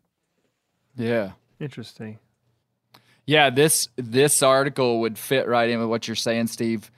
So the title of it is 37 Days of Peril. And it basically starts out with a guy in Helena, Montana, and he and a group of people are going to go into the upper Yellowstone, which in that time period was a super wild, uninhabited or uncivilized place. And he said they were expecting 30 days on horseback, and he never really told why they were going. They weren't necessarily hunting, but they were going down into the upper Yellowstone, and somehow he gets separated from the people that he's with. And they're all on horseback, and he's separated from his people. And he doesn't think much about it because he knows where they're going, and he he talks about camping by himself the first night and how he'll find him the next day and it's no big deal. Well, the next day he tries to track them and has trouble tracking them. And so it comes the second day and he still hasn't found them. And on the third day, he's kind of like, dang, I'm all by myself. But he still got his horse and his rifle and all his gear. And he gets off of his horse in the wilderness to go look for sign to track his buddies. And on his horse, he has his scabbard. He has all his gear, every ounce of gear except for the clothes on his back. And the horse spooks. He just drops the reins and just gets off this good Western horse, that he wasn't worried about the horse running off. The horse spooks and takes off over the hill, and he spends a day looking for the horse, and the horse is gone, and he never sees the horse again. And so he is, I don't know how far, but so far away from civilization that he's in real peril without anything but the clothes on his back.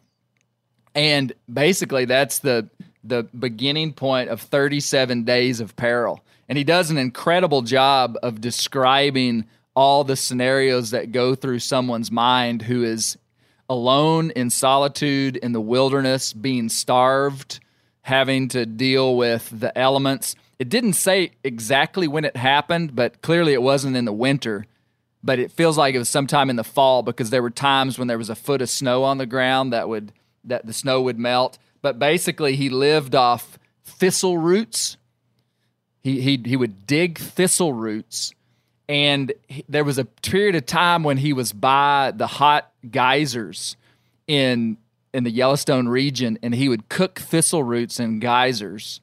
He would sleep by the geysers for the geothermal warmth, and he described being sopping wet from the vapor of the geyser, but also being warm while the air temperature was super cold. So like really wild stuff. He one time made a shelter out of the limbs of an evergreen tree, made like a makeshift shelter. And he said that a hummingbird flew into the shelter and he caught it with his hand and he plucked the hummingbird and ate it raw. And he said it was, quote, a delicious meal for a half-starved man. He did these guys, I see so much similarity in the way these guys wrote from, like during that time period, there's a lot of just literary terms and different things they use, the way they described that was so similar between like a lot of, like this Gerstacker guy that I've talked about on my podcast. But here's the interesting part I think that you'll like, Steve, is that he started having hallucinations at some period during his trip. And he described it like this. This is a quote. And this is while he is starved, traveling in the wilderness, very much so distressed by the elements. I mean, he talks about storms and snow. And he says, I was constantly traveling in a dreamland and indulging in strange reveries such as I had never before known. I seemed to possess a sort of duality of being, while constantly reminding me of the necessities of my condition, fed my imagination with the vagaries of the most extravagant character. Nevertheless, I was perfectly conscious of the tendency of these morbid influence and often tried to shake them off. But like he was hallucinating, and he had a plan for how to get out of the wilderness. Like he thought, well, if I go over this mountain range, there's this town. And he gets way into his journey to get to this other town. And he has what he called a hallucination. I think some people might call it like a visitation. He said he had a visitation by someone in his life that was a medical doctor that he perceived as really wise, who he said literally was there with him and told him, don't go that way. There's no food that direction. Go back the way you came.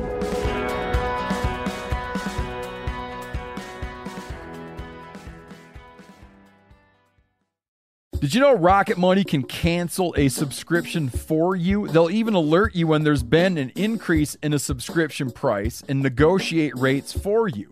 I can see my subscriptions in one place, and if I see something I don't want, Rocket Money can help me cancel it with just a few taps. You wouldn't believe how many people are paying for subscriptions they don't use. This happened to me. It's annoying. This helps you find it out and get rid of it. Well, Rocket Money is a personal finance app that finds and cancels your unwanted subscriptions and monitors your spending and helps lower your bills so you can grow your savings.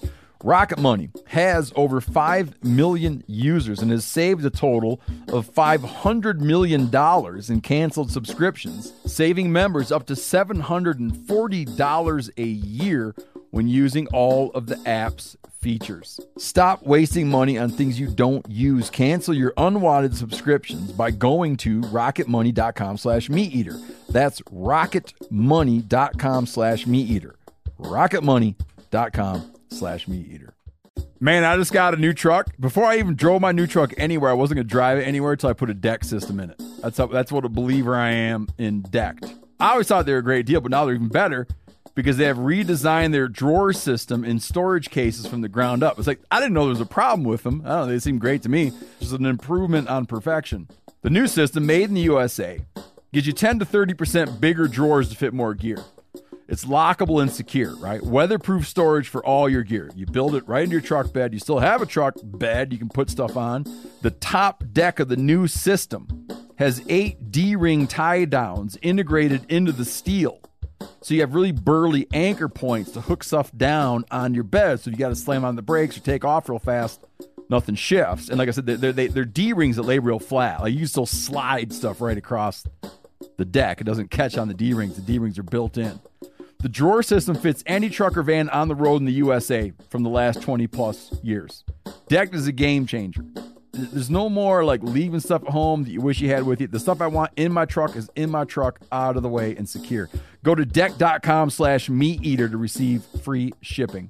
O'Reilly Auto Parts are in the business of keeping your car on the road. O'Reilly Auto Parts offer friendly, helpful service and the parts knowledge you need for all your maintenance and repairs. If you're confused about what part you need, like what wipers are going to be the best, what replacement headlights are going to be the best, go into O'Reilly and talk to the people that work there because they're great and they're super friendly and they'll get you squared away where you walk out knowing you got the right thing. They've got thousands of parts and accessories in stock, either in-store or online, so you never have to worry if you're in a jam. Do you need your windshield wipers replaced? You need a brake light fixed? You need some quick service? They'll help you find the right part or point you to the nearest local repair shop for help. The professional parts people at O'Reilly Auto Parts are your one-stop shop for all things auto do-it-yourself, and you can find what you need in-store or online. Stop by O'Reilly Auto Parts today or visit us at O'ReillyAuto.com/meateater. That's O'ReillyAuto.com/meateater. He does what this hallucination says. And he goes back and backtracks himself all the way. I mean, we're talking like 100 miles. And it was just wild to hear it because he's evaluating it after the fact, and he credits this very vivid encounter with this, person from his past that said, don't go that way. And he went back, and long story short, he, on his way back, there's a search party that's been sent out, and after 37 days, the search party finds him and takes him back to a cabin. And here's where the real hero of the story comes in. So they get him back to the cabin, and they start feeding him, and basically he can't keep any food down. And he talks about how, I've gone through all this, and now I'm going to die that I'm back in civilization. His body was rejecting all the food. Well, the night after, here's the quote. This is the climax punchline of the story. Be ready to, get excited. The night after my arrival, The night after my arrival at the cabin, while suffering the most excruciating agony and thinking that I had only been saved to die among friends, a loud knock was heard on the cabin door. An old man in mountain costume entered, a hunter whose life had been spent among the mountains. That's some beautiful, beautiful writing right there. Yeah, that was me and Yanni. His name was Giannis Putelis, and he was on his way to find his brother. He listened to the stories of my sufferings, and tears rapidly coursed down his face, his rough-weathered, beaten face. This man was not only a rugged mountain man, but he was in touch with his feelings. Hold on, can you tell us why he was crying again? I kind of got confused there. He was crying when this man told him about his 37 days of peril. What? This old mountain man wept in the cabin. I don't think so. Well, that's what he says. That's Chester, what he says. do you feel like you're going to cry? No. Well, y'all didn't read the 17 just small typed pages that I did. Interesting. He's saying that this whole, I'm set up for the punchline. This isn't the point of the story. I know. Listen, man. I know. it. No, I know. And I know the point. And the reason I want it, I know about the punchline of the story, and I want Clay to tell it.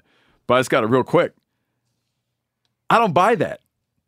The old mountain man shows up and cries upon hearing what happened to him. Cries. Hey, listen, it's over I'm now. with you. I'm with you, Steve. Like, it's kind of like, what? I think older men that are in solitude are very susceptible to emotional. Sure. Really? Yeah. Like, remember Reagan developed that toward the end of his second term. Developed that strange tendency to cry a lot. I think I'm there right now in my life. I'm finding myself. You're a little early. I've been there my whole life. But do you feel like crying right now about hearing about this guy? No, but what was I telling you the other day that I was telling you to watch? Oh yeah, that is kind of goofy. I don't know. I want to diverge too much here. This is way well, hang tight there. I want to hear the end of his story. Okay. Here's a quick way to do it. Watching the Olympics, did you cry at all? I didn't watch the Olympics. You didn't watch the Olympics at all? No, I was at my fish shack. Oh, I missed the whole thing. Anybody else watch the Olympics? What would I cry Some about of from it. that? Huh? Some of it. You about like achievements and losses and triumphs and disappointments and injuries, and then I don't know, when people get their medals, like a lot of times I'm like, it just touches me. That's cute. Yeah. Yeah, I'll tell you what made So me cry. he might have been his personality is what I'm getting at. I cried when my babies were born. No, Steve's gonna list off all the times he's cried on one hand. no. I'll tell you. Maybe it's going to be 6 times. I cried not at 5. the end of My Life Without Me. I cried at the end of the Ken Burns Vietnam thing when the guy that didn't want to go to the wall finally goes to the wall. That made me cry. I did not cry, but I was very close to with the Rogan episode of the North Korea defector. Oh, Have you listened to that? no. Man, that's powerful. And like I could, if Byron I were in told me the to listen room, to if that, I were yeah. in the room when she was like telling those stories, I'm pretty sure I would have. And like, so I can see how this mountain man, like having a presence in front of you, telling you of his hardship, would do that. Yeah, man. I regret bringing it up, Clay. Well, wait, I just think till you it says see what more he did. about the mountain man than it does the story. So here's the mountain man. He's all great. Yeah. It's me okay. and Yanni. I'm going to continue reading from the quote. Okay. And we're drawing nigh to our conclusion. So go ahead and put He the part listened to the about story. crying back in. Okay. Had I only been saved to die among friends, a loud knock was heard on the cabin door. An old mountain man in costume entered, a hunter whose life had been spent among the mountains. He was on his way to find a brother. He listened to the story of my sufferings, and tears rapidly coursed each other down his rough, weathered, beaten face. But when he was told of my present necessity, brightening in a moment, he exclaimed, "Why, Lord bless you, if that is all, I have the very remedy you need. In 2 hours' time, all shall be well with you." He left the cabin, returning in a moment with a sack filled with the fat of a bear, which he had killed a few hours before. From this he rendered out a pint measure of oil, and I drank the whole of it. It proved to be the needed remedy, and the next day, freed from the pain, with appetite and digestion reestablished, I felt that good I felt that good food and plenty of it were only necessary for an early recovery. In a day or two, let's see, yada, yada, yada, he was good to go. And he went back to Bozeman, Montana. Just like me and Yanni. Bear Grease Told saved you it was the me day. and Yanni.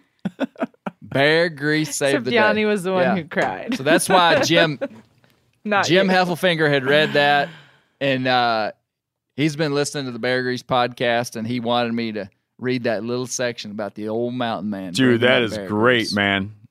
Bear Grease podcast. There you have it.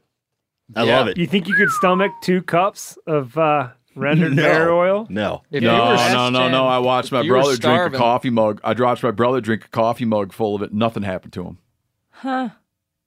Yeah, but Nothing. your Tough brother's stomach. an I outlier. said, man, you are going to be having some problems. And nothing happened to him. Wow. And Jim could not have anticipated that we'd also talk about the Olympics and childbirth and North Korea in the story. So Yanni crying all about everything. What's funny, what brings two worlds together is probably the two most mentioned people on this show are our buddy Doug Duran from the Driftless area of Wisconsin and Jim Heffelfinger. Oh, yeah. And they were together yesterday. whoa. So if there was like a cosmic disturbance in Right. the air, a cosmic, like you felt something in the force, it was because those two were driving around Doug's place. Doug even took him to see the naval. Got Doug's hat on right now. It's a good hat. Oh, yeah. It's not ours. It's just our turn. You know, Doug Duran. Thank you, Clay. Tune into Clay's Yeah, man. Bear Grease podcast. He's got a 3-parter coming up on Boone. It's happening Yeah, right man. now as this Yeah, podcast it's out. airs. Clay's Yeah. podcast is kicking ass, man. Is this when we get an answer, Clay, about coonskin hats? Oh, yeah. All You right. get it for sure, man. I'm in. How Boone didn't like him. Well, that it's not what Yeah. it seems. That's how Clay set it up. Yeah, it's been really fun. Very fun building out this series. A little more challenging than I thought, telling someone's whole life story. But man, getting a lot of really great feedback on it. I mean, what's cool is that there's a lot of non-hunting people that are listening to the Bear Grease podcast and liking it. You know, It's great, man. yeah, it's been a lot of fun. Born on a lot of fun. Are you not into Hey, there was a guy that That's David cried on the Crockett. Bear Grease podcast. Say it again. Yeah, there was a guy that an old man broke down on the Bear Grease podcast and cried, Mr. Roy. Yeah, talking about tears and old men. Dude, have you What- listened? Have you what- listened to? what- You want what to hear some spurred- crying campfire stories, bro? Well, I was going to bring that up. Right. Tell me Yeah. you could listen to all of those. Now, it's different for you because you worked on the Still project. chokes me up a little bit. Brody's story chokes me up a little bit See? Okay. Okay, there you about saving that boy whose dad All had given right. up Yeah. for So dead. you are, Yeah. you're He has some normal. feelings. You're normal. Oh, I got Boku feelings, man. They just don't show themselves through viscous liquid. Oh man, you feel that I'm a dispassionate person? No, I feel like you declared yourself a dispassionate person. All right, let's wrap her up. Clay Newcomb, Bear Grease podcast. Tune in. More stuff about Boone. Thanks for joining us, Clay. See you guys next time. We are Wait, trivia. what's going on?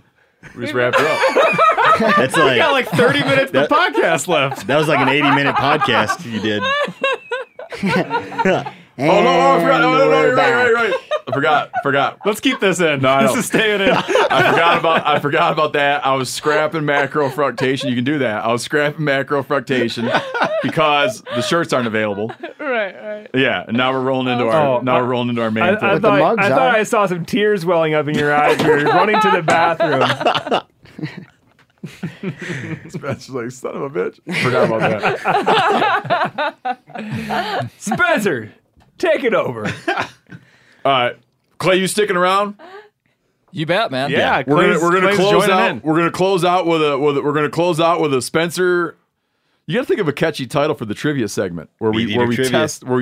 test listeners' minds. Phil did that in the editing. He threw in like some wild mix of Who Wants to Be a Millionaire music with No Country for Old Men scene. I loved it. Oh, can you play that for me real quick? Was that a Phil original? That was a Phil original. That's yes. great. I didn't even know about this. Yeah. You should listen to the podcast. It's pretty good. I do sometimes listen just for quality control stuff. Okay. But I'm here, so I kind of know what's in it. Yeah. Yeah. That's a good point. But no, I do quite often listen. Hit us, Phil. Look, I need to know what I stand to win. Everything. How's that? You stand to win everything.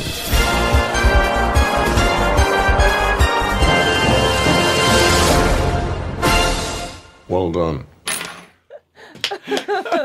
Those things were meant to be together. Oh, that's great, man. Didn't even know it. So good. That's great.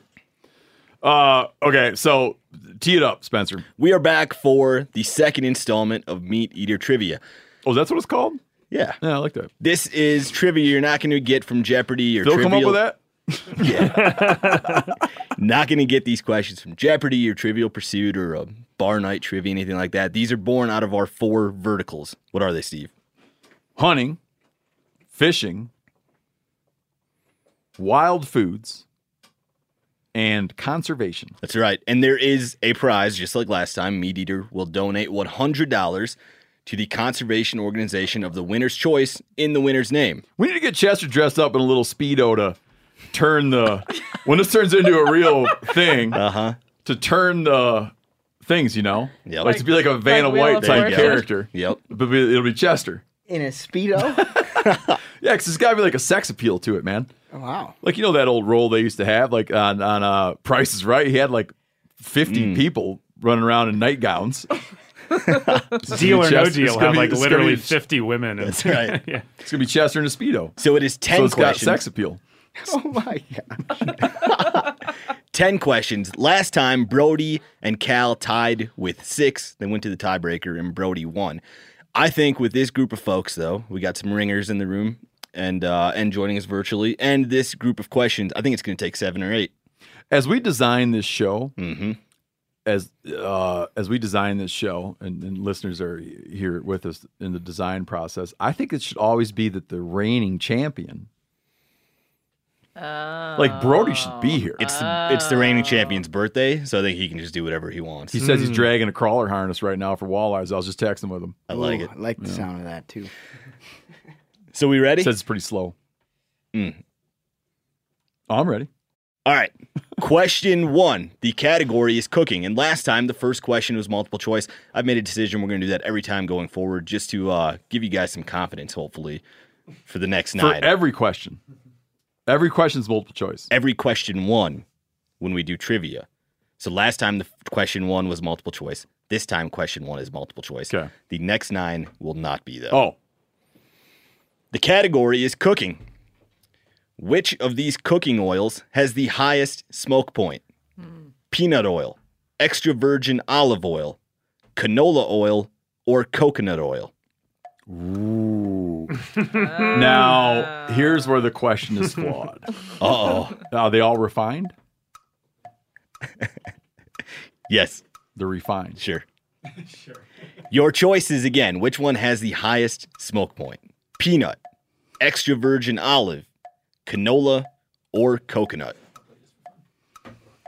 And keep score just for fun, please. Phil can't take it. He's such a trivia guy. Have we talked about it on this podcast? Like, Phil's like serious trivia. Like, when COVID started, he would host Meat Eater trivia nights over Zoom.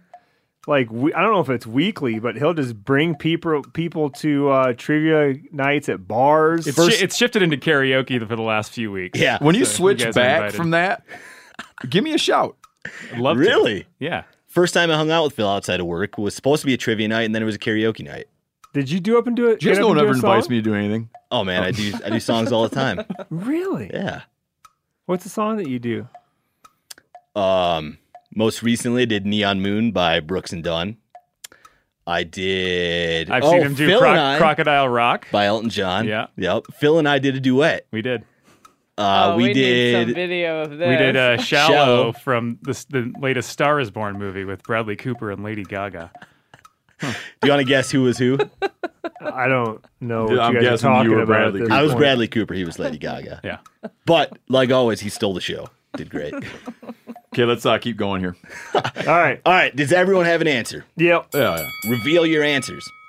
We have extra virgin olive oil at 350 degrees, coconut oil at 350 degrees, canola oil at 400 degrees, and the correct answer, peanut oil, is 450. Oh, yeah. So we had... Big win for Steve-O. I just put A, so peanut. Okay. Yeah, I saw him. He was right. Did Clay get it? Clay, what'd you have? No, I didn't get it right. So everybody but Phil and Clay. It's good that Clay's an honest man, because it's like there's very few people that I would trust to do it remotely. That's right. He could be playing Google and we wouldn't even know. But Clay is like, I trust him. All right, so until he wins, good at and then you're trivia. Then I'm gonna be like, I thought I could trust him. I'm terrible at trivia too.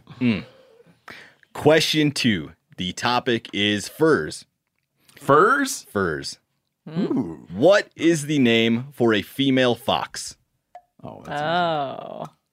What is the name for a female fox? I don't think that's a fur question, to be honest with you. I think it's like mammalogy. Sure. Sure. It's hard to integrate. If you're looking for feedback, it's hard to integrate furs into the trivia. So this is a furs question. Oh no! Do you ever give tips? I'll give you some pointers. I will not give a hint. No. Can we do that game where? What's that game where you give the answer to a question? Jeopardy. Okay, I'm gonna for a future one. The answer is Plu. Ooh. Remember that, and you can craft a question out of that. Okay. So a reminder: the question is, what is the name for a female fox? Steve was very confident, had an answer before I even finished the question, but the rest of the room does not look like they have it. Oh, I haven't I'm written on anything. I'm on it. Don't. Ooh. All right. Here we go. Reveal your answers. We have a lot of... okay, the correct answer, as Steve and Clay have, is Vixen. Oh. Nice. Here's another one. What is in the round? Okay, I remember that. A male fox is called a dog fox or tod. A baby fox is called a pup, kit, or cub.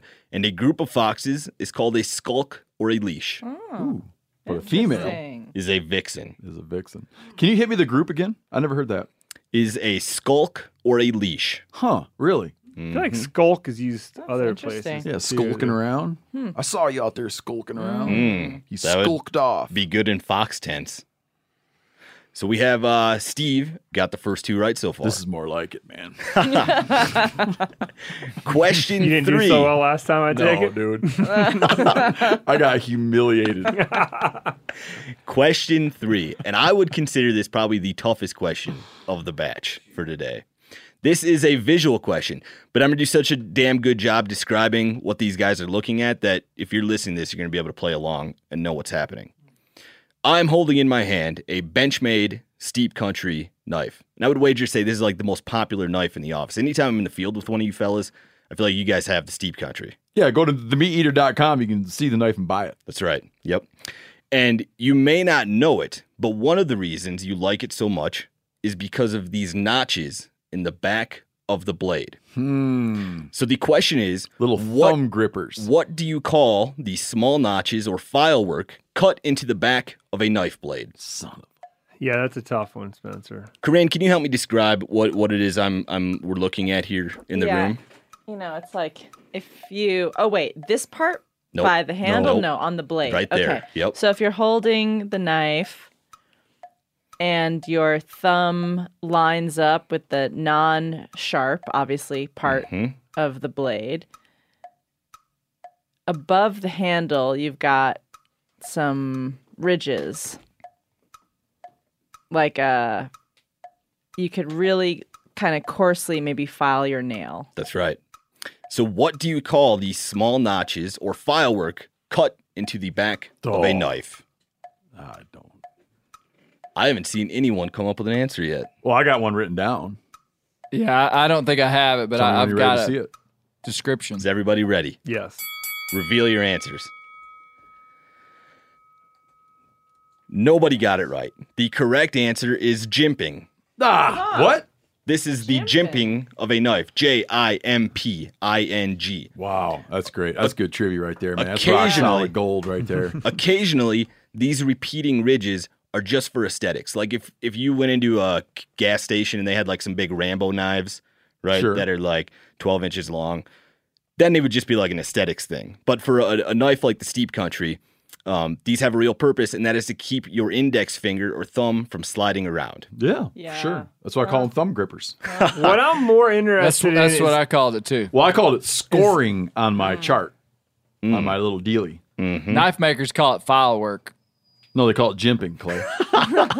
I'm gonna need the spoon expert to verify if that's a real term. Okay. I'm not Listen, sure. Spencer, Get on that. you know, Spencer ain't everything, but I think he probably does these right. I want to know how you came across jimping.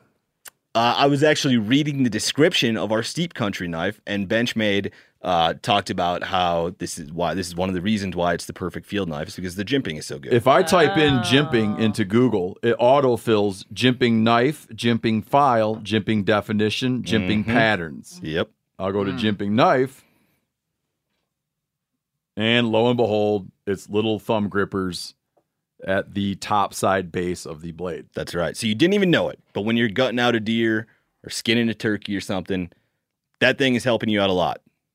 Here's YouTube. So there's an outfit called Three River Blades back in 2012 posted a video. Knife making tutorial. How do I add jimping to an already made knife? There you go. Throw that term around now. You sound like a real outdoorsman. Question 4. And I'll remind the audience, nobody got question 3 right. So if you did get it right, you're a damn smart person. Question 4. Categories public lands. What state leads America in Bigfoot sightings? Ooh. That. Ooh. What He's state, thinking you're going to put down Washington. What state leads America in Bigfoot sightings? Now, is this one of those like, oh, it's so obvious? Or is this one of those, I didn't know that? I am a host that does not provide hints. So you can... I mean, this would be a tough one to verify, I would feel like. I mean, like, there's not like I have a source. Arkansas, like website where you put up. Dude, all those There people is do make actually. websites. There is. Yeah. So when I reveal the answer, I will give you my source, Clay, and I think you'll be satisfied. Clay, just play along, would you? Okay. Reminder, what state leads America in Bigfoot sightings? Does everybody have an answer? Yep. Yes. Reveal your answer. The correct answer, which I see nobody has, is Washington. Damn it! I said I wrote it down really quickly because you were starting to say is it like, oh, that's obvious, or is it, I didn't know that? And then what did I say? Well, you didn't tell me. So I went with the I didn't know that state. Phil was the only one who got it right. This stat comes from the Bigfoot Field Yeah, no shit, Researchers man. Organization. That's where he lives. Who has been tracking Sasquatch sightings since 1995. In the last 25 years, Washington has had 676 Bigfoot sightings. Amazingly, Oregon, their neighbors to the south, has only had 254 Bigfoot sightings, which is less than states like Florida, Ohio, and Illinois. See, I think it's kind of a self-fulfilling prophecy thing for Washington because It people is. flock there because that's like the Bigfoot state, and then they supposedly see Bigfoot. more This is times. absolutely a question about people, not about Yeah. Bigfoot. God, I'm finding it's like this game. It's not so much what you know; it's how good you are at, how good you are at your own psychology, man. There you go. Like or the gaming SATs. Spencer's psychology. First thing that popped into my mind was Washington. You said that. I was like, I'm just Poison saying the well. Wisconsin. Poison the well. Yeah, damn, man.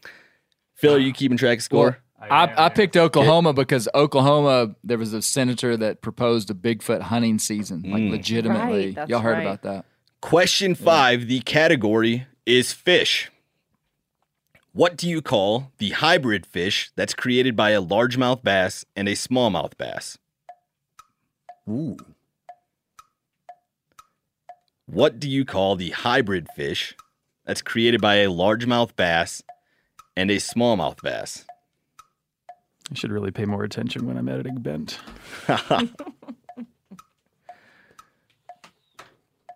Everybody have an answer. Yes. Reveal your answers. The correct answer, which I see nobody has, Ah, man. is a mean mouth bass. There you go. Yeah, but look what I wrote. Yeah, Steve was close. Foul mouth bass. It's not a foul mouth bass. If you said a foul mouth bass, someone would think you foul hooked a bass. That's not how I spelled it. Yeah. A mean-mouthed bass. It got its name in the 1960s from biologists that watch a pond of them attack humans and dogs that would wade into shallow water. Whoa. The mean-mouthed world record was broken earlier this year with a 7-pound, 9-ounce bass from Texas. If you want to see the pictures of it, go to themeateater.com and read Maggie Hudlow's June 11th article titled The Most Interesting World Record of the Year. That is an announcer right there. Dude, yeah. You've really overestimated this group of players, Spencer. No, I like it like this, man. I like to do hard, man. So we are halfway through. Can you give us a scoreboard update, Phil? In first place, we have Steve Ranella. Okay. Well, I thought I'm tied with Clay. With 2. I think Clay only has 1. Clay has Clay's 2. just got 1. Oh, I'm sorry. No, You're I thought I You're heard right. you giving And it. everyone else has 1. Wow, I'm kicking ass, dude. Okay. Tight game. Tight game. game. Halftime. Man, I would have had 2. Anybody can win. That's right. Question 6. The category is mountain men. I have a lot of faith in this room to get this one right. Jebediah Smith, Jim Beckworth, and Hugh Glass all have this cause of death in common.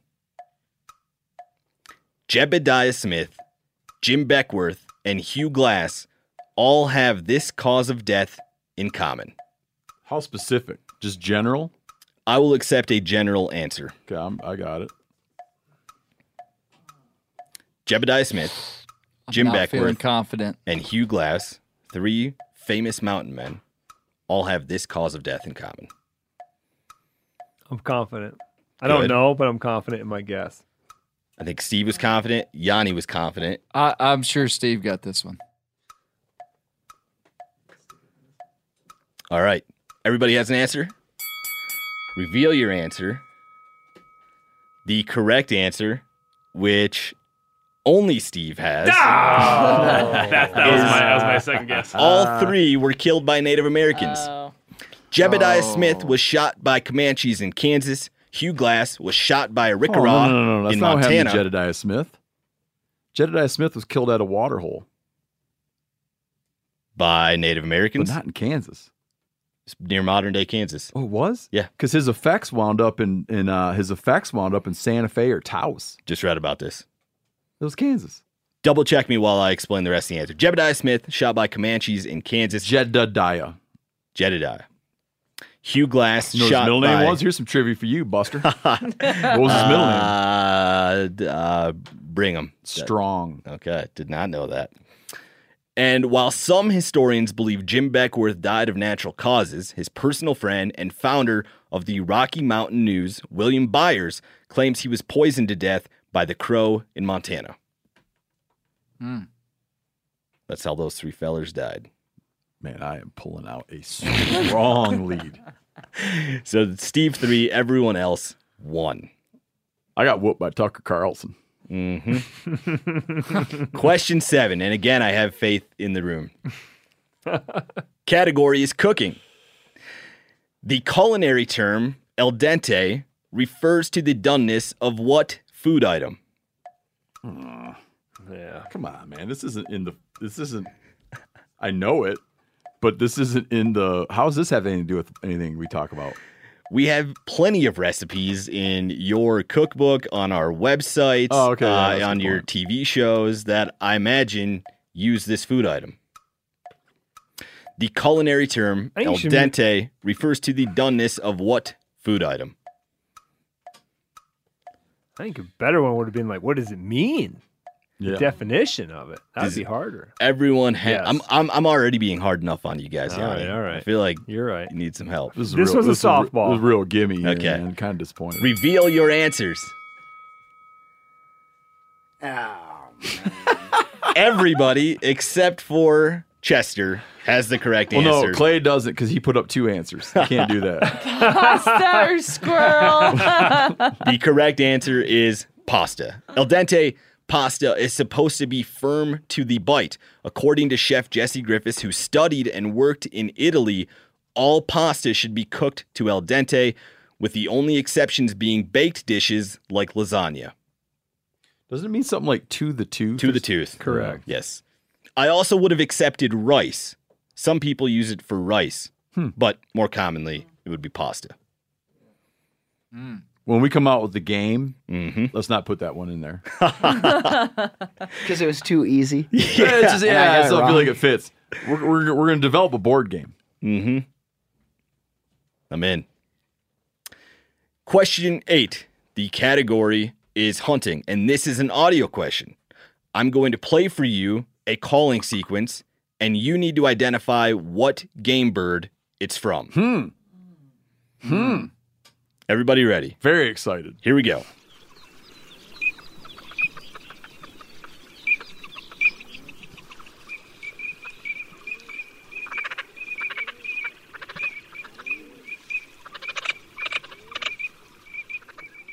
What game bird is that noise from? See, Steve came up with an answer fairly fast. I don't like me. my answer. The rest of the room, not so much. No idea. Okay, everybody I'm just reveal guessing. your answer. The correct answer is teal, which nobody got correct. Green-winged teal. Really? Although most hunters Wow. consider teal to be one of the fastest ducks, they're actually some of the slowest, with flight speeds of 30 miles per hour. The fastest duck ever recorded was a red-breasted merganser traveling at 100 miles per hour while being pursued by an airplane. Wow. That's what the teal is like? You know, I think why teals seem so fast is they fly low and erratically. The erratic thing is Yeah. definitely it. Yeah. But any duck hunter you'd ask, be like, what's the fastest bird? I'm convinced they would say teal. Yeah, because they kind of like, they're so low, they often come in unannounced. Mm-hmm. And so you don't see them until they're like going by your face and they're dodging, and it just I gives thought them the sort of ocean ducks too are known to be pretty fast Fast flyers. The Yeah. divers, no? merganser, 100 miles an hour. 100 miles an hour. And that stat comes from Ducks Unlimited. So if you got a problem, Clay, you can take it up with them. We are on to question 9. Phil, can you give us a scoreboard update with 2 questions left? Yes. In third place with 1 point, we have Chester the Investor. In tied for second place, we have Corinne, Giannis, and Clay with 2. And in first place, it's Steve with 4. You say last for third, I think. Right? Oh, third is last, Chester. I was just trying to be nice. It's like you're winning a bronze. Two questions left? 2 questions left. You're winning a bronze medal So- right now, Chester. so- There's still a chance. It could go to a Still on the tiebreaker. podium. We need Steve to get them wrong and other folks to get them right. Question 9. The category is conservation. Is there going to be a Latvia category? What year did President Richard Nixon sign the Endangered Species Act? Oh, Steve got it. And it is in the name of the act. Oftentimes, if someone was talking about this, they would say the Endangered Species Act of. I got it down that year. between 2 years. I can't decide which I'm going to go with. If it helps you at all, it was President Richard Nixon. So if you can do some elimination math about when he may have been in office, he signed it one of those years. Dang. Is 2 digits okay? Because I Yes, do know what yes. century. I will not confuse it with like 17 something. I'm virtually certain. I'm seeing a lot of educated guesses in the room, is what I'm guessing. All right, everybody, reveal your answer.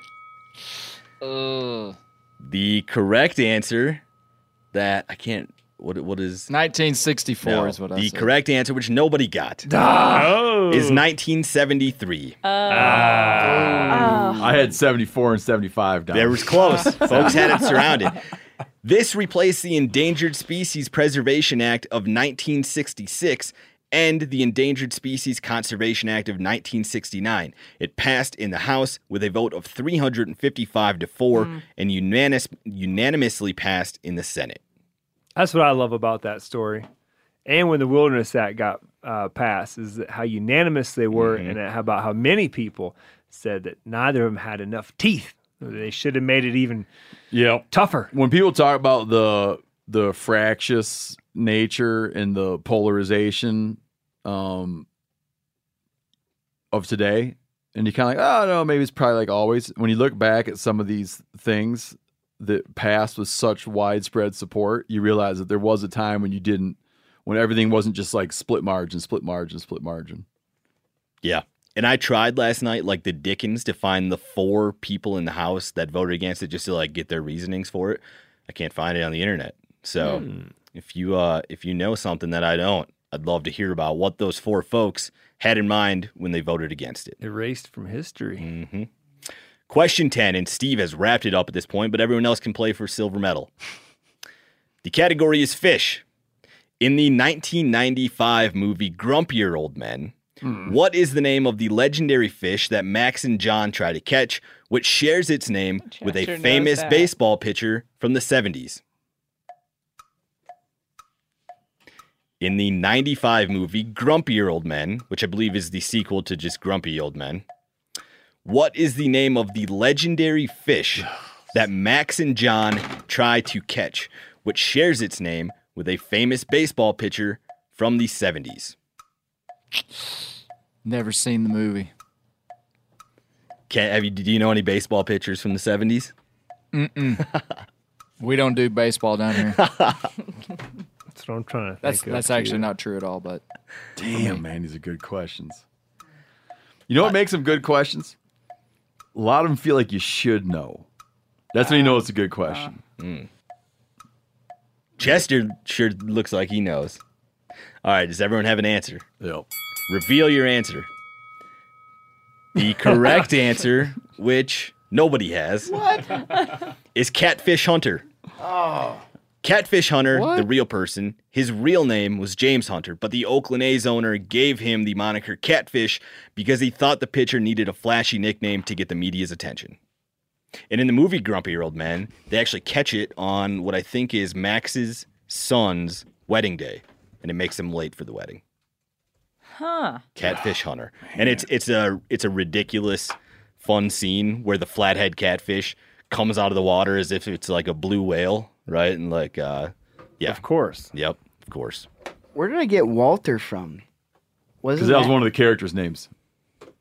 No, one of the actors that plays one of the characters' name is Walter. Oh, yeah, Walter Matthau. Damn, man. I feel like we're ending. Well, no, Steve I did wins. win. No, we are ending on a high note. Yeah. Steve wins. Everybody's happy. That's right. Steve, where are you going to donate the $100 from Meat Eater? Well, I am going to donate my $100 to the Theodore Roosevelt Conservation Partnership. They are on a 2-0 sweep for this game. That's where my money's going. There you go. Thanks, Spencer. Work up some more. Thank you. Oh, real quick, too, if you have a good question you think we ought to include, you got to send it over to Spencer at, so here's the address. You send your thing to trivia@themeateater.com. And if it, if it makes the cut, you'll hear us give it on this show. See you guys soon.